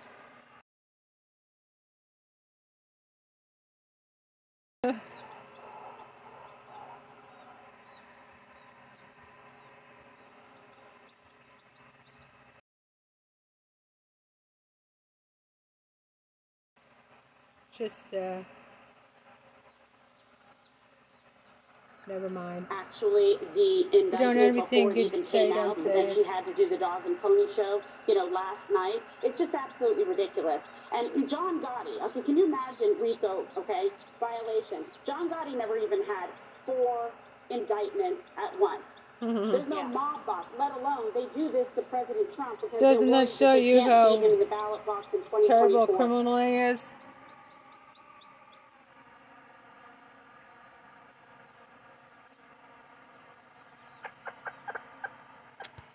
Okay. And they want to go ahead and use this lawfare, weaponize the system against Joe Biden's primary political opponent. That's what this is.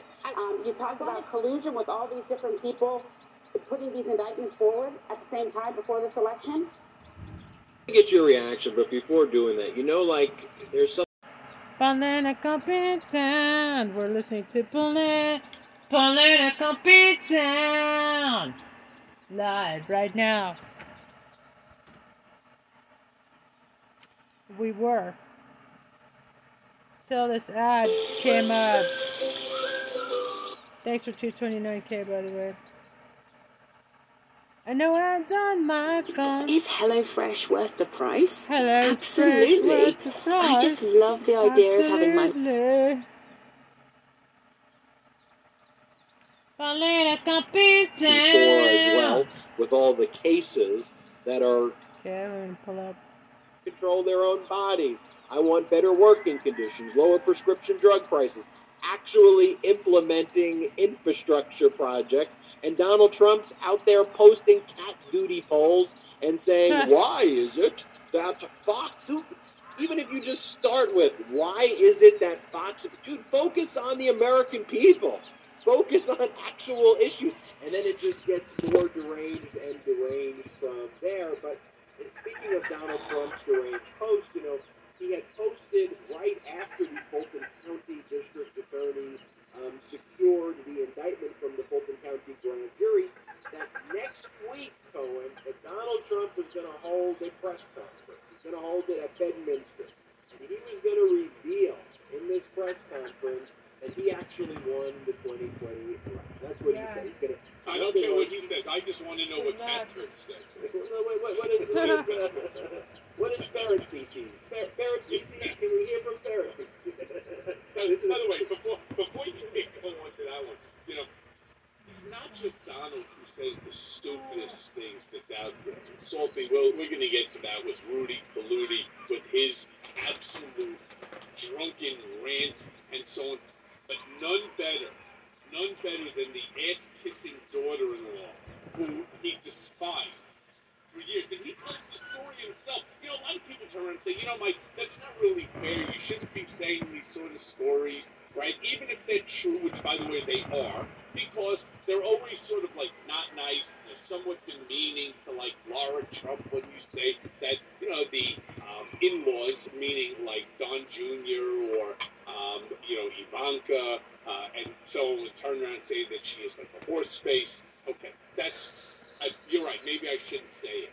However, not the one who actually went up on stage and told the story of how he didn't even know who she was and didn't like her and didn't care for her. That's not who he wanted his son Eric to marry. And the person who did it was Donald, in front of an entire room of people that she was there, that she was one of the co-hosts for. And then it was really amazing. But then he says, then I go on television, and I see this girl talking about it. And I said, who is that? And they said, Mr. Trump, that's your daughter, Lara. That's the one that's married to Eric. She's great. And then it's been a love affair ever since. Well, first of all, I'm not so sure you should be talking about your daughter-in-law as a love affair, like it's a love affair with Kim Jong-un. But that's when he decided that he liked Laura. Is when she came out, and again, I'm not telling you. He didn't recognize his own daughter. I find it funny because Get it that. is demeaning. I'm saying it because he said it. Wow. I'm just repeating stupidity of Donald. And she sits there smiling and laughing with her blown up, Wow, Donald Trump didn't even recognize his own daughter, Laura Trump.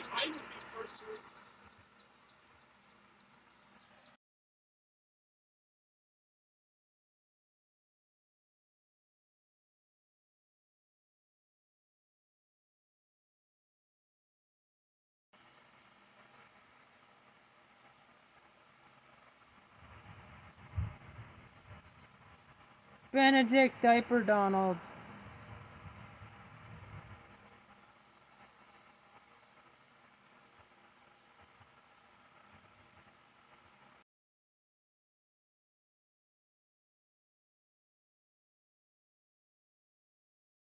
Maples.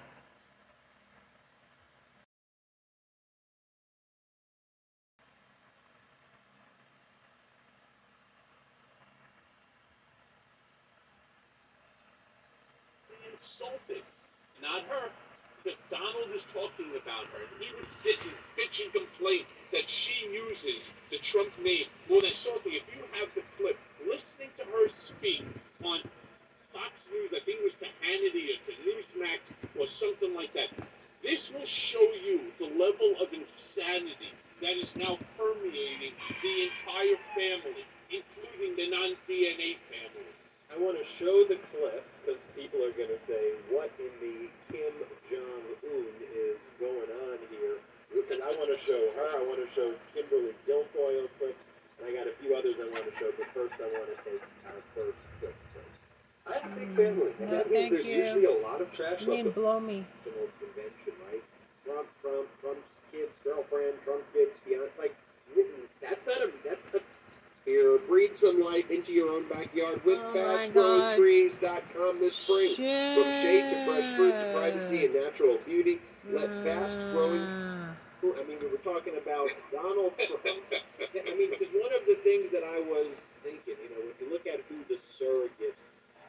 Even you go back to the Republican National Convention, right? Trump's kid's girlfriend, Trump kid's fiance. Like, that's not the way American politics are supposed to be. And so you had Laura Trump, you had Kimberly Guilfoyle. I want to get your reactions to their response because they were the main surrogates doing the rounds. This is Lara Trump right here, and this was her defense of Donald Trump following the Fulton County District Attorney indictments. Played of Hillary Clinton. Wow. Let us never forget all of those. And she led into that interview with Rachel Maddow, by the way, laughing. She was laughing about this last night. Let me tell you something. There is nothing funny about this. There's nothing funny about the erosion of our American values, about the erosion of our Constitution, about the weaponization of our systems, like third world countries do against political opponents. Nothing funny, Sean. Yeah, I mean, what is there to possibly say other than Laura Trump, along with Eric Trump, are the two stupidest people that I've ever met in almost my entire life. You know, they follow onto the talking points, and now all of a sudden she's so proud of herself that she's on television spewing this. She's right. There is nothing funny about the weaponization of the Justice Department by an individual to go after another individual because he is a political opponent, a political critic, and so on. But she's not talking about Donald Trump. In fact, she's talking about me. Her father-in-law, through Bill Barr, that bloviated piece of shit that he is, went ahead, they weaponized the Justice Department, not because I'm saying it, because factually it's accurate. You can read it. You can see what happened there.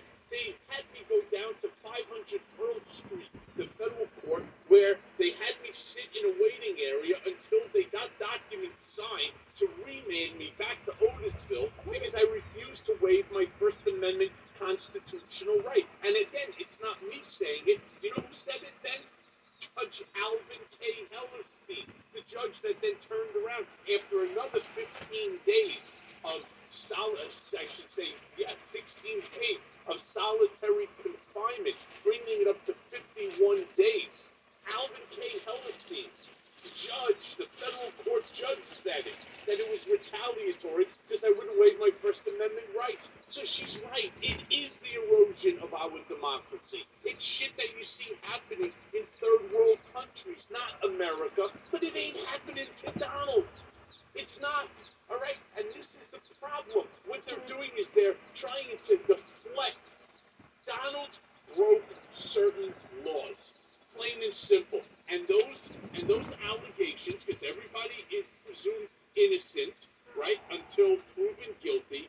Donald is right now innocent, and he has the right to claim a not guilty verdict, which I'm sure he will do in the fourth indictment now coming up in Georgia. But Lara does not have the right to sit there and claim this is the misinformation, disinformation, and malinformation that they are all so damn good at. And that's claiming that the Biden administration is doing it to Donald. And that's the part that's not true. And the fact that she continuously goes on any show that'll have her stupid ass and the same regurgitated garbage, all right?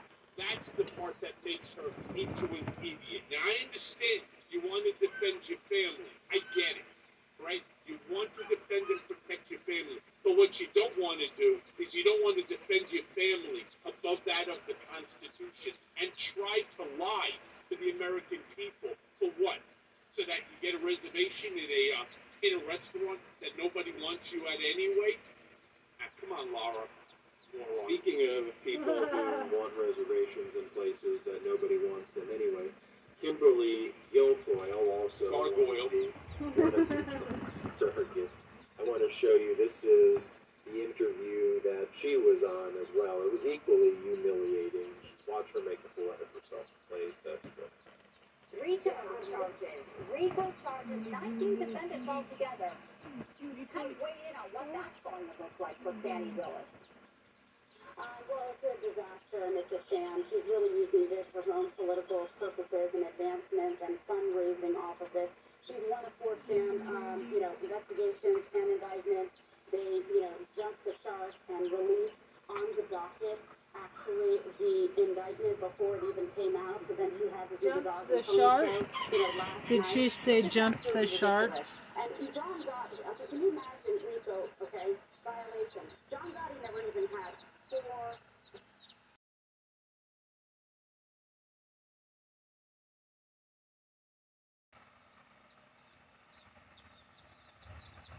Jump the shark.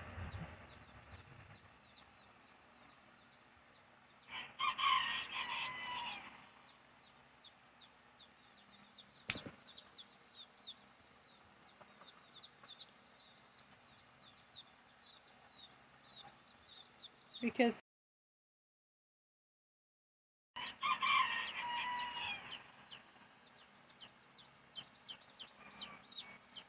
indictments at once. There's no mob box, let alone they do this to President Trump because they're worried that they can't beat him in the ballot box in 2024, and they want to go ahead and use this lawfare, weaponize the system against Joe Biden's primary political opponent. That's what this is.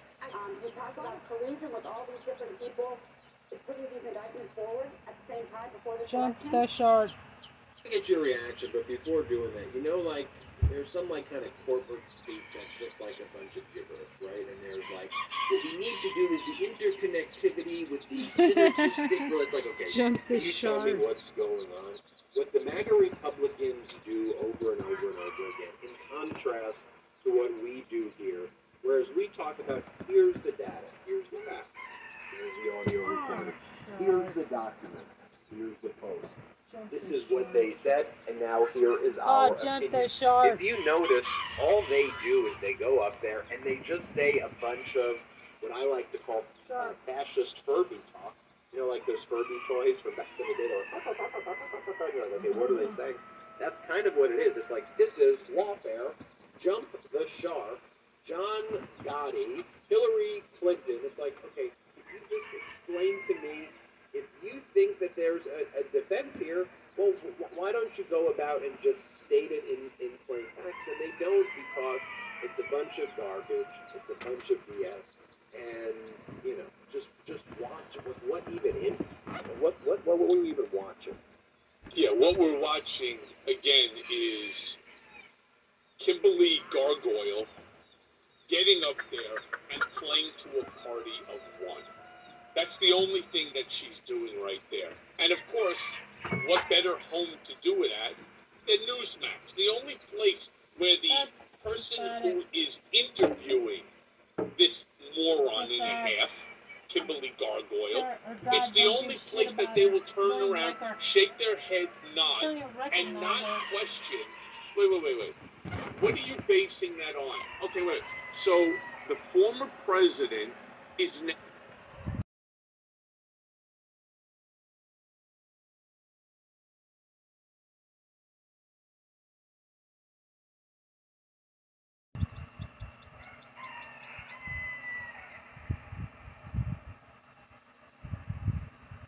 Heartbreak.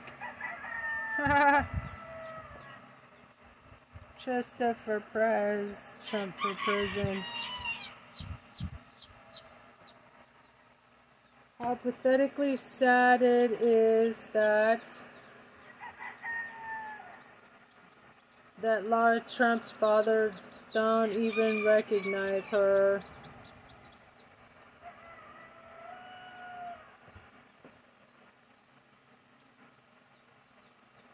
Don't like her.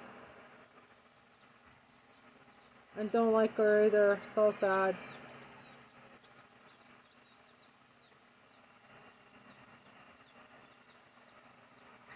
Now under his fourth indictment. What does that have to do with John Gotti? So let me explain something to you. It's called the term RICO, the Racketeering Influence Corruption Organization Act. And nobody, of course, knows that better than Rudy Colucci, Drunken Giuliani, because he's kind of the one who created it to go after organized crime. But what it's designed, and the way that it was designed, is when you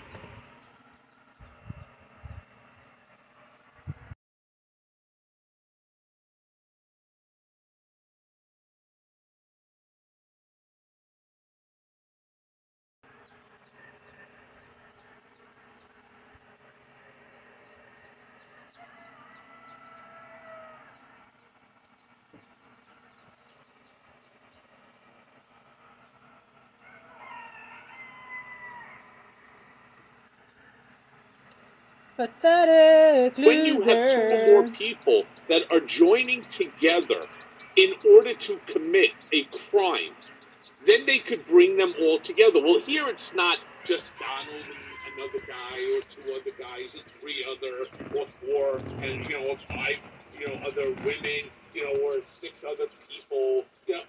You got 18 other individuals all conspiring to commit the crime of electoral fraud. Plain and simple. Now, I'm sorry that Kimberly Gargoyle isn't happy with the fact that they are now indicting, whether, I don't know if she and Don Jr. are even together anymore, but again, she needs her fill of some airtime, and obviously Fox News won't have them on anymore, because they challenge, there are several Fox News hosts today that are challenging these sycophantic, regurgitators. And they're unhappy about that. They want to be able to spew the lies and the misinformation, disinformation, and malinformation at will without any recourse whatsoever, other than accepting what it is that they're saying, despite the fact, and you just brought it up, it is factually inaccurate and it's predicated on nothing other than a talking point created by another Trump insider working on the campaign. That's it. So they're unhappy about that. Kimberly Gargoyle is another moron that is going to sit there and make an absolute fool of herself and humiliate herself on television, even though she doesn't think that she is, because she's speaking to Trump supporters. Even they know that what it is that she's saying is factually inaccurate, and it's not predicated on any base of fact. And some of these Fox reporters who are lightly challenging the lies and disinformation, or at least asking a legitimate question that all of a sudden then people like Alina Habba, who were there on the show, they're like, but I thought you used to love Donald Trump. I remember that's what she said to Ducey, but Ducey Perfect has response. a very basic question. They're not doing it, though, out of the goodness of their heart. They didn't just have a revelation. They got sued and had to settle for nearly $1 billion as a corporation for engaging in defamatory content on precisely these issues. and they've got the other lawsuit that's still pending against them, seeking about $2 billion from Smartmatic. And so there's a lot of litigation that is changing their behaviors in small ways. But I said small ways because he's By the way, Rudy Giuliani's stuck in that lawsuit too, which is incredible considering the guy can't afford to pay, his legal fees, and he's on, like we were talking about at the very beginning, he's on his hands and knees begging to Donald. I don't know, Ben, if we have that clip. I just think it's a clip that goes along with the Lara Trump clip, the Kimberly Gargoyle clip. Salty, if you have it, let's throw it up there, for the brigaders. What the hell is wrong with you? Rudy Giuliani is hopping mad over his indictment. Racketeering. What the hell do you know about racketeering? He railed against Georgia's Fulton County DA Fonnie Willis in a rambling tirade. I am the dictator. There was no fraud. What kind of lawyer are you? What kind of person are you? He faces what could be a long and expensive court battle. Trouble is, Giuliani is reportedly broke. He's running out of money. I mean, I don't know about running out. I think might be out. He's so strapped for cash, he's been forced to sell his home. Giuliani's apartment in this landmark building on Manhattan's Upper East Side was listed for sale 2 weeks ago. The 3-bedroom spread is described in the listing as splendid, and the price sure is $6.5 million. Plus, there's a $10,000 monthly maintenance fee. Despite all the work Giuliani did for Trump back in 2020, he allegedly got stiffed. It was Trump who didn't want Giuliani paid unless Giuliani delivered on his promises, and obviously that didn't happen. Trump and his 18 co-defendants have until noon next Friday to turn themselves in to the Fulton County Jail. Once inside, defendants are typically fingerprinted, then a mugshot is taken. The sheriff says the jail is open 24/7, and they are welcome anytime. I mean, first of all, let me say this as well. The necessity of selling that apartment is not predicated solely on the issue that Colludi has right now in terms of paying his legal fees. All right? It's not. He also has outstanding monies that's due to his latest ex-wife. She's owed quite a substantial amount of money, and I believe that this is more of a forced sale in order to deal with the obligations that he has in the divorce decree than it had to do with needing the money for this litigation. But just the notion of Rudy showing up, right, begging Donald for money in order to cover legal fees, and I already know what's running through Donald's head, which is I'm not gonna give him $1, not a single dollar, and I'm gonna again use the bullshit that if I do that, Fonnie Willis, the media, others will turn around and say that I'm obstructing justice, I'm witness tampering, because here I am paying for one of the co-defendants' legal fees. That's the argument that I see Donald trying to make. And again, he's really not a fan of Rudy's. He was a fan of Rudy's when Rudy was doing his bidding, and that Rudy was out there for free representing him, and so on. But there's never been this sort of bromance over the years that existed, prior to, say 2017, 2018, when, things started happening and Rudy came into work. Which again, just so you understand, Rudy didn't do it out of the goodness of his heart. He did it in order to demonstrate access to the White House, which he was selling. And one of the things I note in the clip that we just played is how you talked about it earlier in the show, how Trump has to turn himself in, and he's trying right now, in fact, to negotiate with Fulton County District Attorney Fonnie Willis Willis and the district attorney's office and the sheriff's office about what that looks like. And the Fulton County Sheriff's Department and District Attorney Phony Willis are like, yeah, you're going to be treated like everybody else. Like there's nothing to negotiate. There's nothing to negotiate.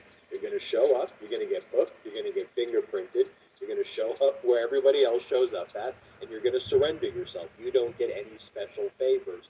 And so what will be interesting to see is, like, it's not like there is a deal to be made.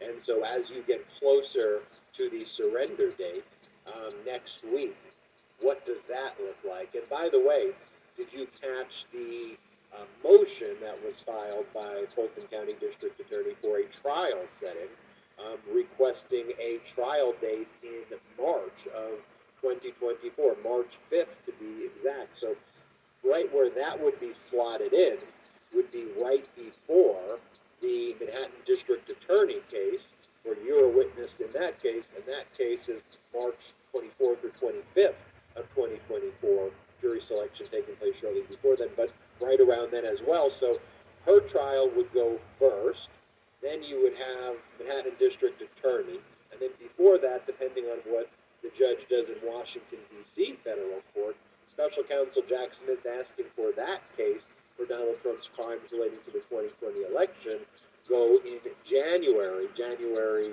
first week of January in 2024. And so, because also of all of the chicanery and the legal quagmires created by Judge Eileen Cannon, Judge Eileen Cannon, who's obviously making these maneuvers, Trump-appointed judge, trying to help him out, it looks like, she's now at the end of the line. So it would be trial, and then Cannon goes last. And by the way, she's made such horrible rulings recently, too. I expect a mess before the 11th Circuit Court. So Ben, that's the interesting thing. You got now a March 4th date for being requested, County, Georgia, being requested. Let's not forget that there are 18 additional co-defendants in this, and they were anticipating on trying them as one, right, during this sprawling case. Clearly, there's going to be delays. I mean, we know that Donald is the king of the delay tactic. The interesting thing that I find here is that while this case is fresh, and while it would be the first to go forward, I truly don't believe, and I really don't, that that's going to be the date that's held in stone. So, in most people's mind, they're like, yeah, but now Donald gets another benefit, right? He gets another benefit. And so, no, because then Manhattan DA case will go first, and then Bonnie will go second, and then one of the Jack Smith cases will go, third, and then maybe the superseding indictment will go fourth. Who knows? All I can tell you is that as of March, Donald J. Trump is on trial. Plain and simple. And the result of each and every one of these cases, starting March of 2024, could end up with a criminal conviction and incarceration of some sort. Yeah, there will be a criminal case, and perhaps multiple, by the time you get into April of 2024, but I think certainly at least one, with the ramification, with the consequence being putting Donald Trump in jail for a very long period of time. And we see the tactics, though, that are developing. As Donald Trump attacks Fulton County District Attorney Phony Willis, the judges, one of the strange attributes that Georgia has all these great transparency laws, cameras in the courtroom, grand jury transparency. The cameras were allowed in, although the identity of the grand jurors at first wasn't revealed, but like in the indictments, you see the grand jurors' names, and what does Trump and all of his people do? All of the MAGA followers kind of following Trump's stochastic terrorism, the threats that he's making. Trump's implicitly basically telling people, the way you would interpret it, in my opinion, the way people are interpreting this is, well, we need to go after these people who are going after Trump. Trump is making a call to action. So we've seen lots of threats being made to judges, to members of the grand jury, and as we were recording this live, you see a press release put out by the Fulton County Sheriff's Department. Threats against Fulton County grand jurors. The Fulton County Sheriff's Office is aware that personal information of members of the Fulton County grand jury is being shared on various platforms. As the lead agency, our investigators are working closely with local, state, and federal law enforcement agencies to track down the origin of the threats in Fulton County and other jurisdictions. We take this matter very seriously and are coordinating with our law enforcement partners to respond quickly to any credible threat and to ensure the safety of those individuals who carried out their civic duty. If anyone becomes aware of a threat, please call 911 immediately or contact your local police department. Cohen, I want to talk about these threats with you. I want to talk about Donald Trump's tactics here, but let's take our last quick break of the day. Heart health and staying healthy, especially when you have a family that you want to be able to spend as much time with as possible, is so important. We all have a heartfelt reason to support our blood pressure. In fact, more than half of the U.S. population would benefit from blood pressure support. Super Beats Heart Chews are an easy and convenient way to support healthy blood pressure, and they promote heart-healthy energy. Paired with a healthy lifestyle, the antioxidants in Super Beats are clinically shown to pound. Look, I want to say though, I've been making a lot more healthy choices lately. As I start gearing up for 2024 as well, with all the cases that are taking place, I want to make sure that I've got the energy that I need, and appreciate all of our sponsors for. I like that we've got a lot of good, healthy sponsors as well. It's always a good thing. So, Cohen, when we took our last break, I showed you that statement from the Fulton County Sheriff's Department. It's sadly not a surprise that when a political party, the Republicans, are engaged in stochastic terrorism, that they are going to stoke terrorism. Yeah, look, one thing that we know is that Donald doesn't care how he wins, as long as he wins. The problem that he's facing right now is that, you cannot win in a situation such as this. You cannot win when if you've had the opportunity to read Fani Willis's indictment. It reads like a book, and it all just flows. Look, there's enough information that's out there that has been presented by the media, that's been presented by Meidastouch Network, by my Mea Culpa podcast, by news outlets that you trust, that you listen to, and that you engage with. And you already know the bulk of the story. What she did, what Fani Willis did, is she placed it in a very organized and a very telling way, with names and with dates and with information that puts the entire story together. So whether or not you're sitting and you're listening to the bullshit of Lara Trump, if in fact you're listening to the bullshit of Rudy Colludi, drunken Giuliani, if you're going to listen to the bullshit of Kimberly Gargoyle, all right, and to the three of them, I give them the double, right, the two fucking finger salute to the three of you, you bunch of assholes that are destroying democracy, and you sit there and you're trying to deflect and say that everybody else is destroying democracy. No, it's people just like you. The problem that you have is you cannot win in a case when the allegations that are being presented against you are so ironclad, that they are so written in stone that you can fight all you want. It's not going to benefit you, because the documentary evidence that's there, the witness testimony that you don't even know about, and all of those that are out there flipping like if they're part of the U.S. gymnastics team, all right? Rest assured, people like Mark Meadows, all right? This idiot also doesn't want to go to prison.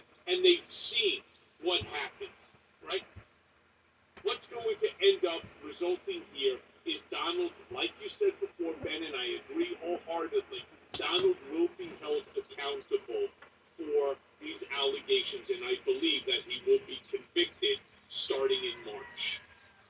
You know, certainly if surrogates aren't doing well, if the surrogates are giving the defense that he is going to give, good luck with that.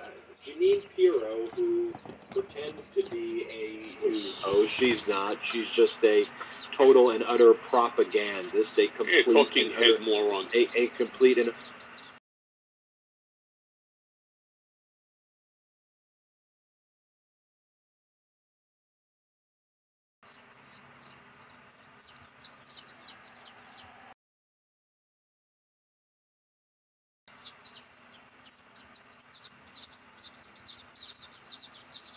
sham, but she's, you know, she coordinates with the Trump folks, right? Like, it's obvious that they coordinate what the strategy is, what her talking points are going to be, so she can act like she's doing the news when she's not.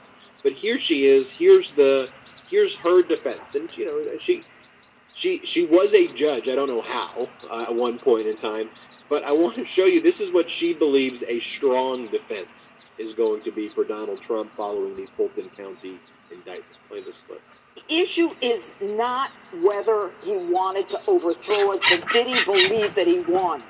If he believed that he won, pursuing all these avenues are okay for him because in themselves they are not illegal. If you say, look, I need to find 11,000 votes, that's very different from saying, I need you to find me 11,000 votes somewhere. He just knows he's behind by 11,700 votes. And finally, did he know he lost, and did he then pursue all these avenues, or did he believe he won and was doing everything he can? It's going to be very hard to prove that. Ladies and gentlemen of the jury, you see, Donald Trump was involved in a treasure hunt amongst friends. He was following clues, and he was just saying, where? Perchance, Secretary of State Brad Raffensperger, could you find me on the map here, the 11,780 votes? I mean, we all heard the call.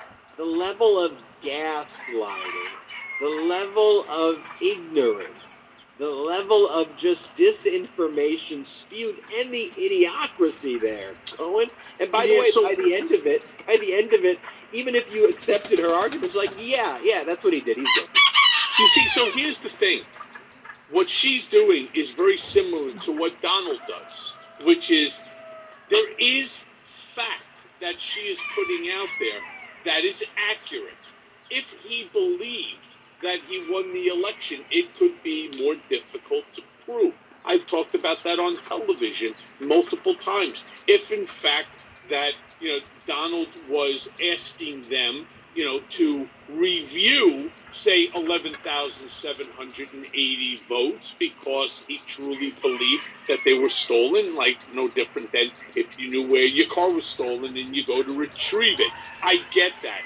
Unfortunately, the part that's the disinformation and the misinformation by Judge Pirro, the part about it that is the lie, is that it completely excludes all of the facts and all of the information that Fani Willis and her prosecutorial team have accumulated over the last 2.5 years from individuals that have provided both the documentary evidence as well as the sworn testimony under oath, right, stating that Donald knew. We had conversations. He knew that he lost, but that, you know, they, Eastman, Coco, whoever it was, concocted, or Cheesebro, one of these assholes went ahead and they concocted a scheme in order to overturn the election by using these fake electors and the legislators, and so exactly as Colludi, you know, was talking about in that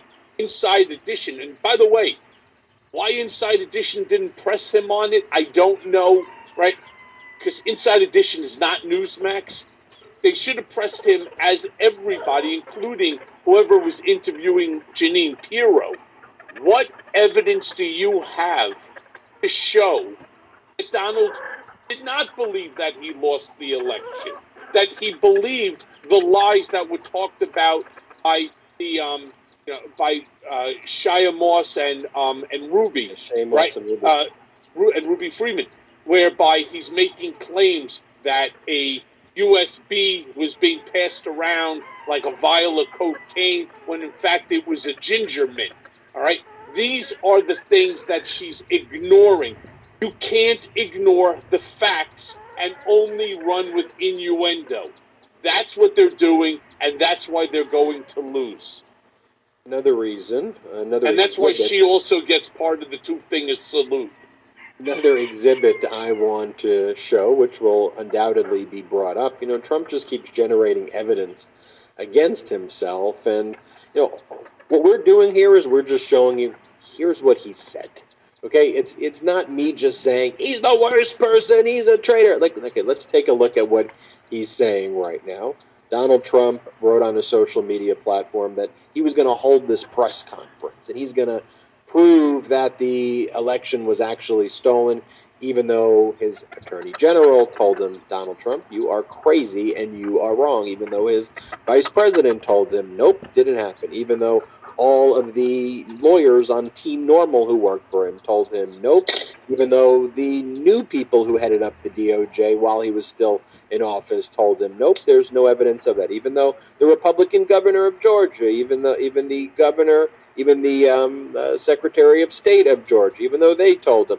But Donald Trump hired two consultant groups, paid him each through his political action arm over close to $1 million each. And they said, nope, no election fraud capable of overturning the elections. Even the fraud in Arizona by the Cyber Ninja group, they found that Biden actually should get more votes in Arizona, and that was a complete fraud.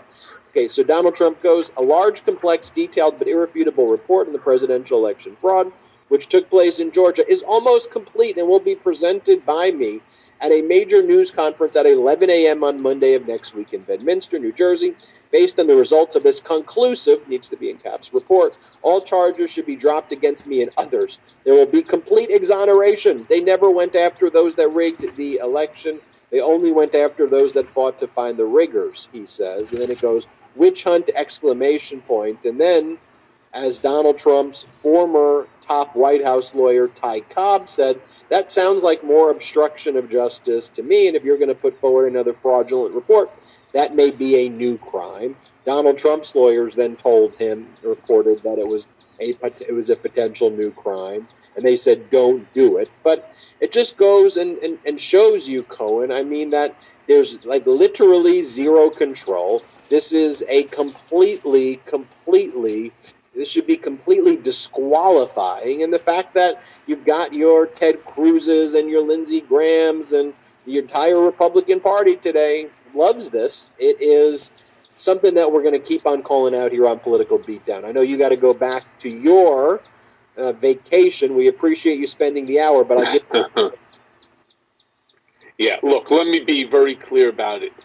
The part that, again, each time I talk about it with our brigaders, why this blue wave that we will be a part of together, we will be a part of the blue wave that just engulfs this, this red pond that, that makes no sense. It's not the America that we want. It's not the America that we're going to allow to happen.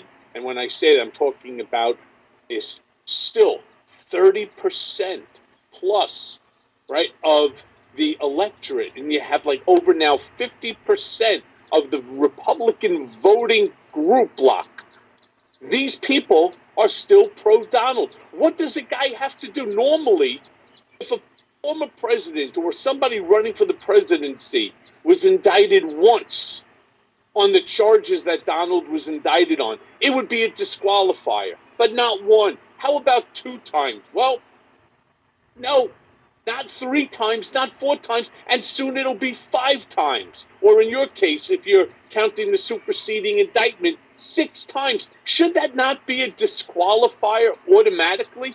Oh, look, that's why I say we cannot leave anything to chance. All right? We must make sure that, again, all of our family, all of our friends, our neighbors, everyone are registered to vote, that they're registered Democrat, and that we bring enough people to the polls in order to just absolutely knock out all of these ridiculous Republicans that are using this entire scenario not to benefit the American people, not to benefit America as a country, but rather to fill up their coffers, because they are basically speaking to a group of racist, sexist, misogynistic, xenophobic, homophobic, Islamophobic anti-Semites, just like their leader of the party. All right? Plain and simple. And we're going to put an end to it. Michael Cohen, we appreciate you taking the time out of your vacation to spend this time with all of the political beatdown brigaders. Thank you, thank you. Thank you to all the beatdown brigaders out there as well. Everybody, we appreciate you so much. Spread the word about the show. Make sure you check out Revenge, Michael Cohen's newest book, wherever books and audio books are sold, how Donald Trump weaponized the U.S. Department of Justice against his critics. Also, you can support Michael Cohen's legal defense fund in connection. Oh, by the way, Ben, we forgot to talk about that. Today, actually, a filing went in that case. Waiting for the decision onto it. It was the reply brief against the attempt in order to push the deposition off. So when is the hearing going to be taking place for the attempt to push the deposition off? You know, when it was paper. It was paper submission, and it went in today. Got it. So currently, you've got the deposition scheduled for September 6th. The reply brief is filed now. Donald Trump wants to keep the deposition secret and under seal and have protective orders, or say you can only ask me these questions or that question. Yes. And so we'll let you know as soon as the judge makes an order on that. We will be the first to report. Thank you to everybody who's here, and we could support the Legal Defense Fund in the description. Please subscribe as well to Legal Political Beatdown. On whatever audio podcasts are available, not just here on the Meidastouch Network YouTube. Also, make sure you check out the Mea Culpa podcast, Michael Cohen's other podcast. You can subscribe here on the Meidastouch Network to watch new episodes of Mea Culpa every Saturday, and you can also subscribe on audio podcasts to Mea Culpa as well. Thank you, Beatdown Brigaders. We appreciate you so much. We'll see you next time. This is my miracle bomb. Baby, don't let me tell you my story. Don't grab for me, yeah. Take my time and find my me. This is my miracle bomb. I'll break it on down now. That's pretty great. Good job, guys.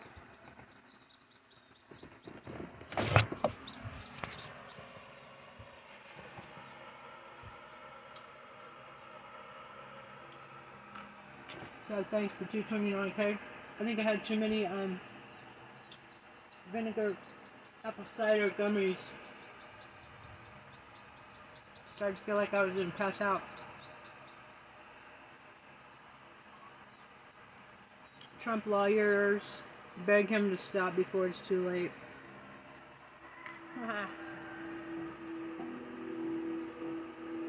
Thanks for $2.29.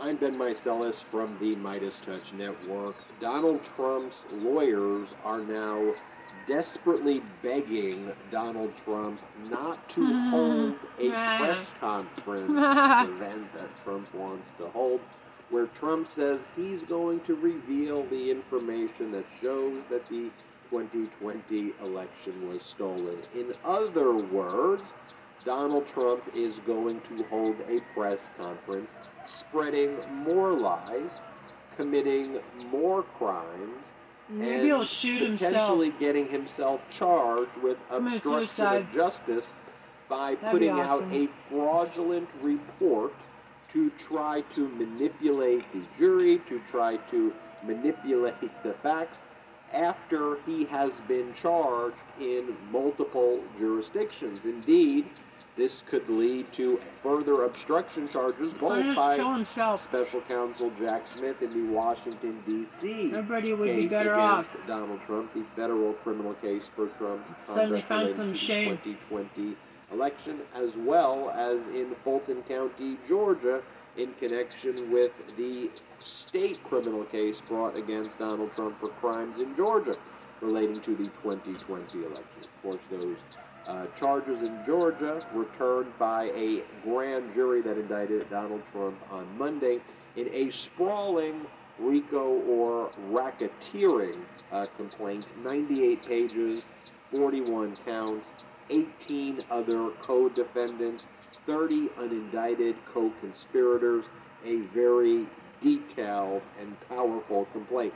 Here's the article right here by ABC. It's Trump's legal advisors urge him to cancel press conference to refute Georgia allegations. According to sources, Trump announced the plan to release info on alleged election interference. Sources, though, are telling ABC News that Trump's legal advisors have told him that holding such a press conference with dubious claims of voter fraud will only complicate his legal problems, and some of his attorneys have advised him to cancel it. But because Donald Trump doesn't listen to his lawyers, and his lawyers have now, many of them, become criminal defendants because MAGA stands for Make Attorneys Get Attorneys. Just think about it.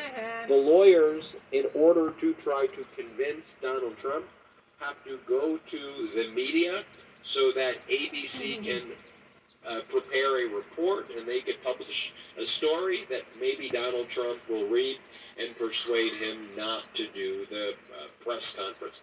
Here's what Donald Trump said shortly after being indicted by Fulton County District Attorney Phony Willis.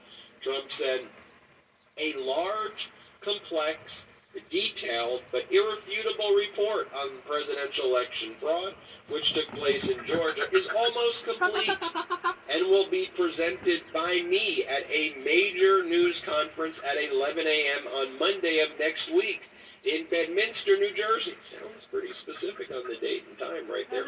"Based on the results of this conclusive report, all charges should be dropped against me and others. There will be a complete," he puts this in caps, "exoneration. They never went after those that rigged the elections. They only went after those that fought to find the riggers."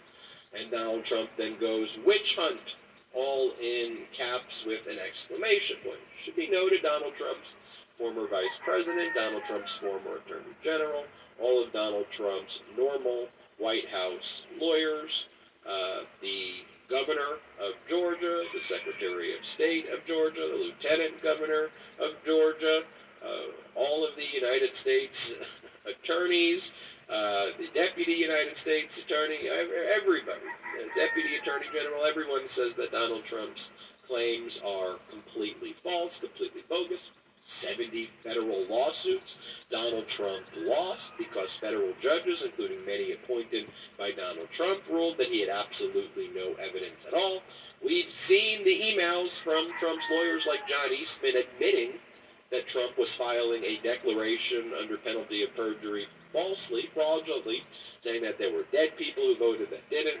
Eastman says, yeah, these stats are completely wrong. We got the text message of Trump's former chief of staff, Mark Meadows, also confirming that all the data by Donald Trump is fraudulent. There's so much. It's overwhelming. But by the way, Trump's political action arm hired 2 separate consultants, paid them each close to $1 million to conduct a report on whether there was fraud capable of overturning the election. They found nothing even close.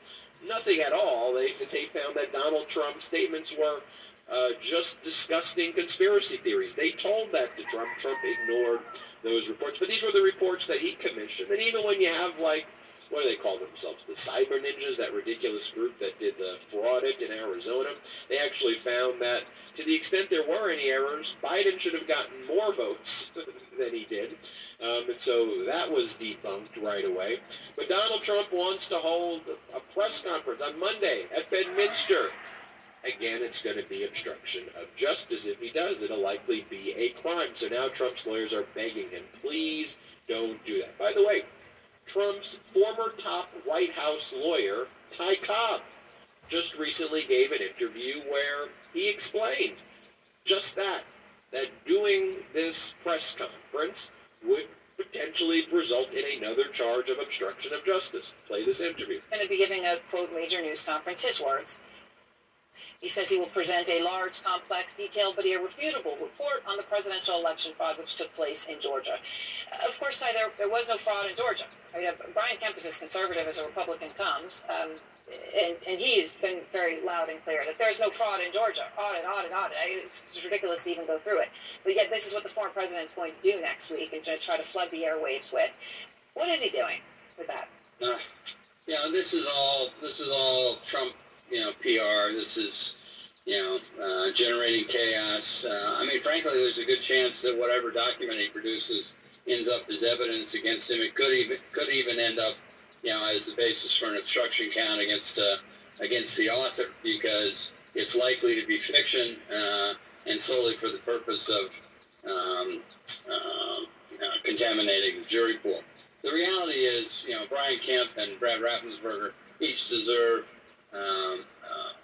a pat on the back for the courage that they've shown, putting country before party.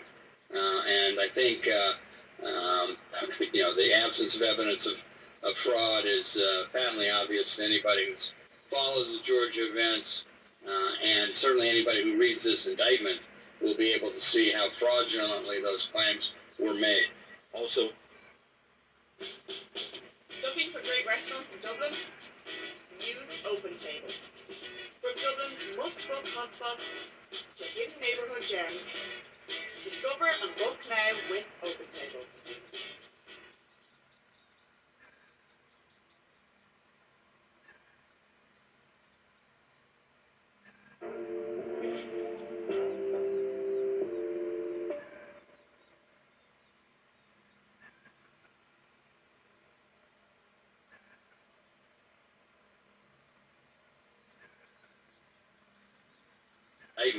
We'll be able to see how fraudulently those claims were made. Also in the same interview, Ty Cobb mentions how Donald Trump's lawyers' defense of threatening the Secretary of State of Georgia, that those are aspirational asks, that Donald Trump asking people to overthrow the results of the election is aspirational. Ty Cobb is actually he's a smart guy. He's brilliant here in this interview, and he's just like, so you're saying it's an aspirational ask?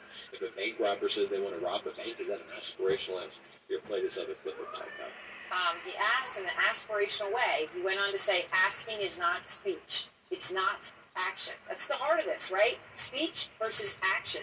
Does that defense fly here? Not at all. I'm not aware of the aspirational defense or the free speech defense to a gang leader saying to two of his subordinates, I need you two to please rob a bank for me, and they do it. That's aspirational, but it leads to a crime. And that's exactly what Trump did with Pence. This is what Donald Trump, this is the MAGA party right now. This is probably what the press conference will look like at Bedminster. This was an event that the fascist pillow guy, Mike Lindell, is holding, spreading lies and deranged conspiracies about the election in a small room of 100 people. But this is what I guess what Trump wants to do here. Play this clip of these despicable lies. This is by Mike Lindell. Play the clip. All the way to Hawaii and Alaska and every state in between. This country is 68% red if we get the machines gone.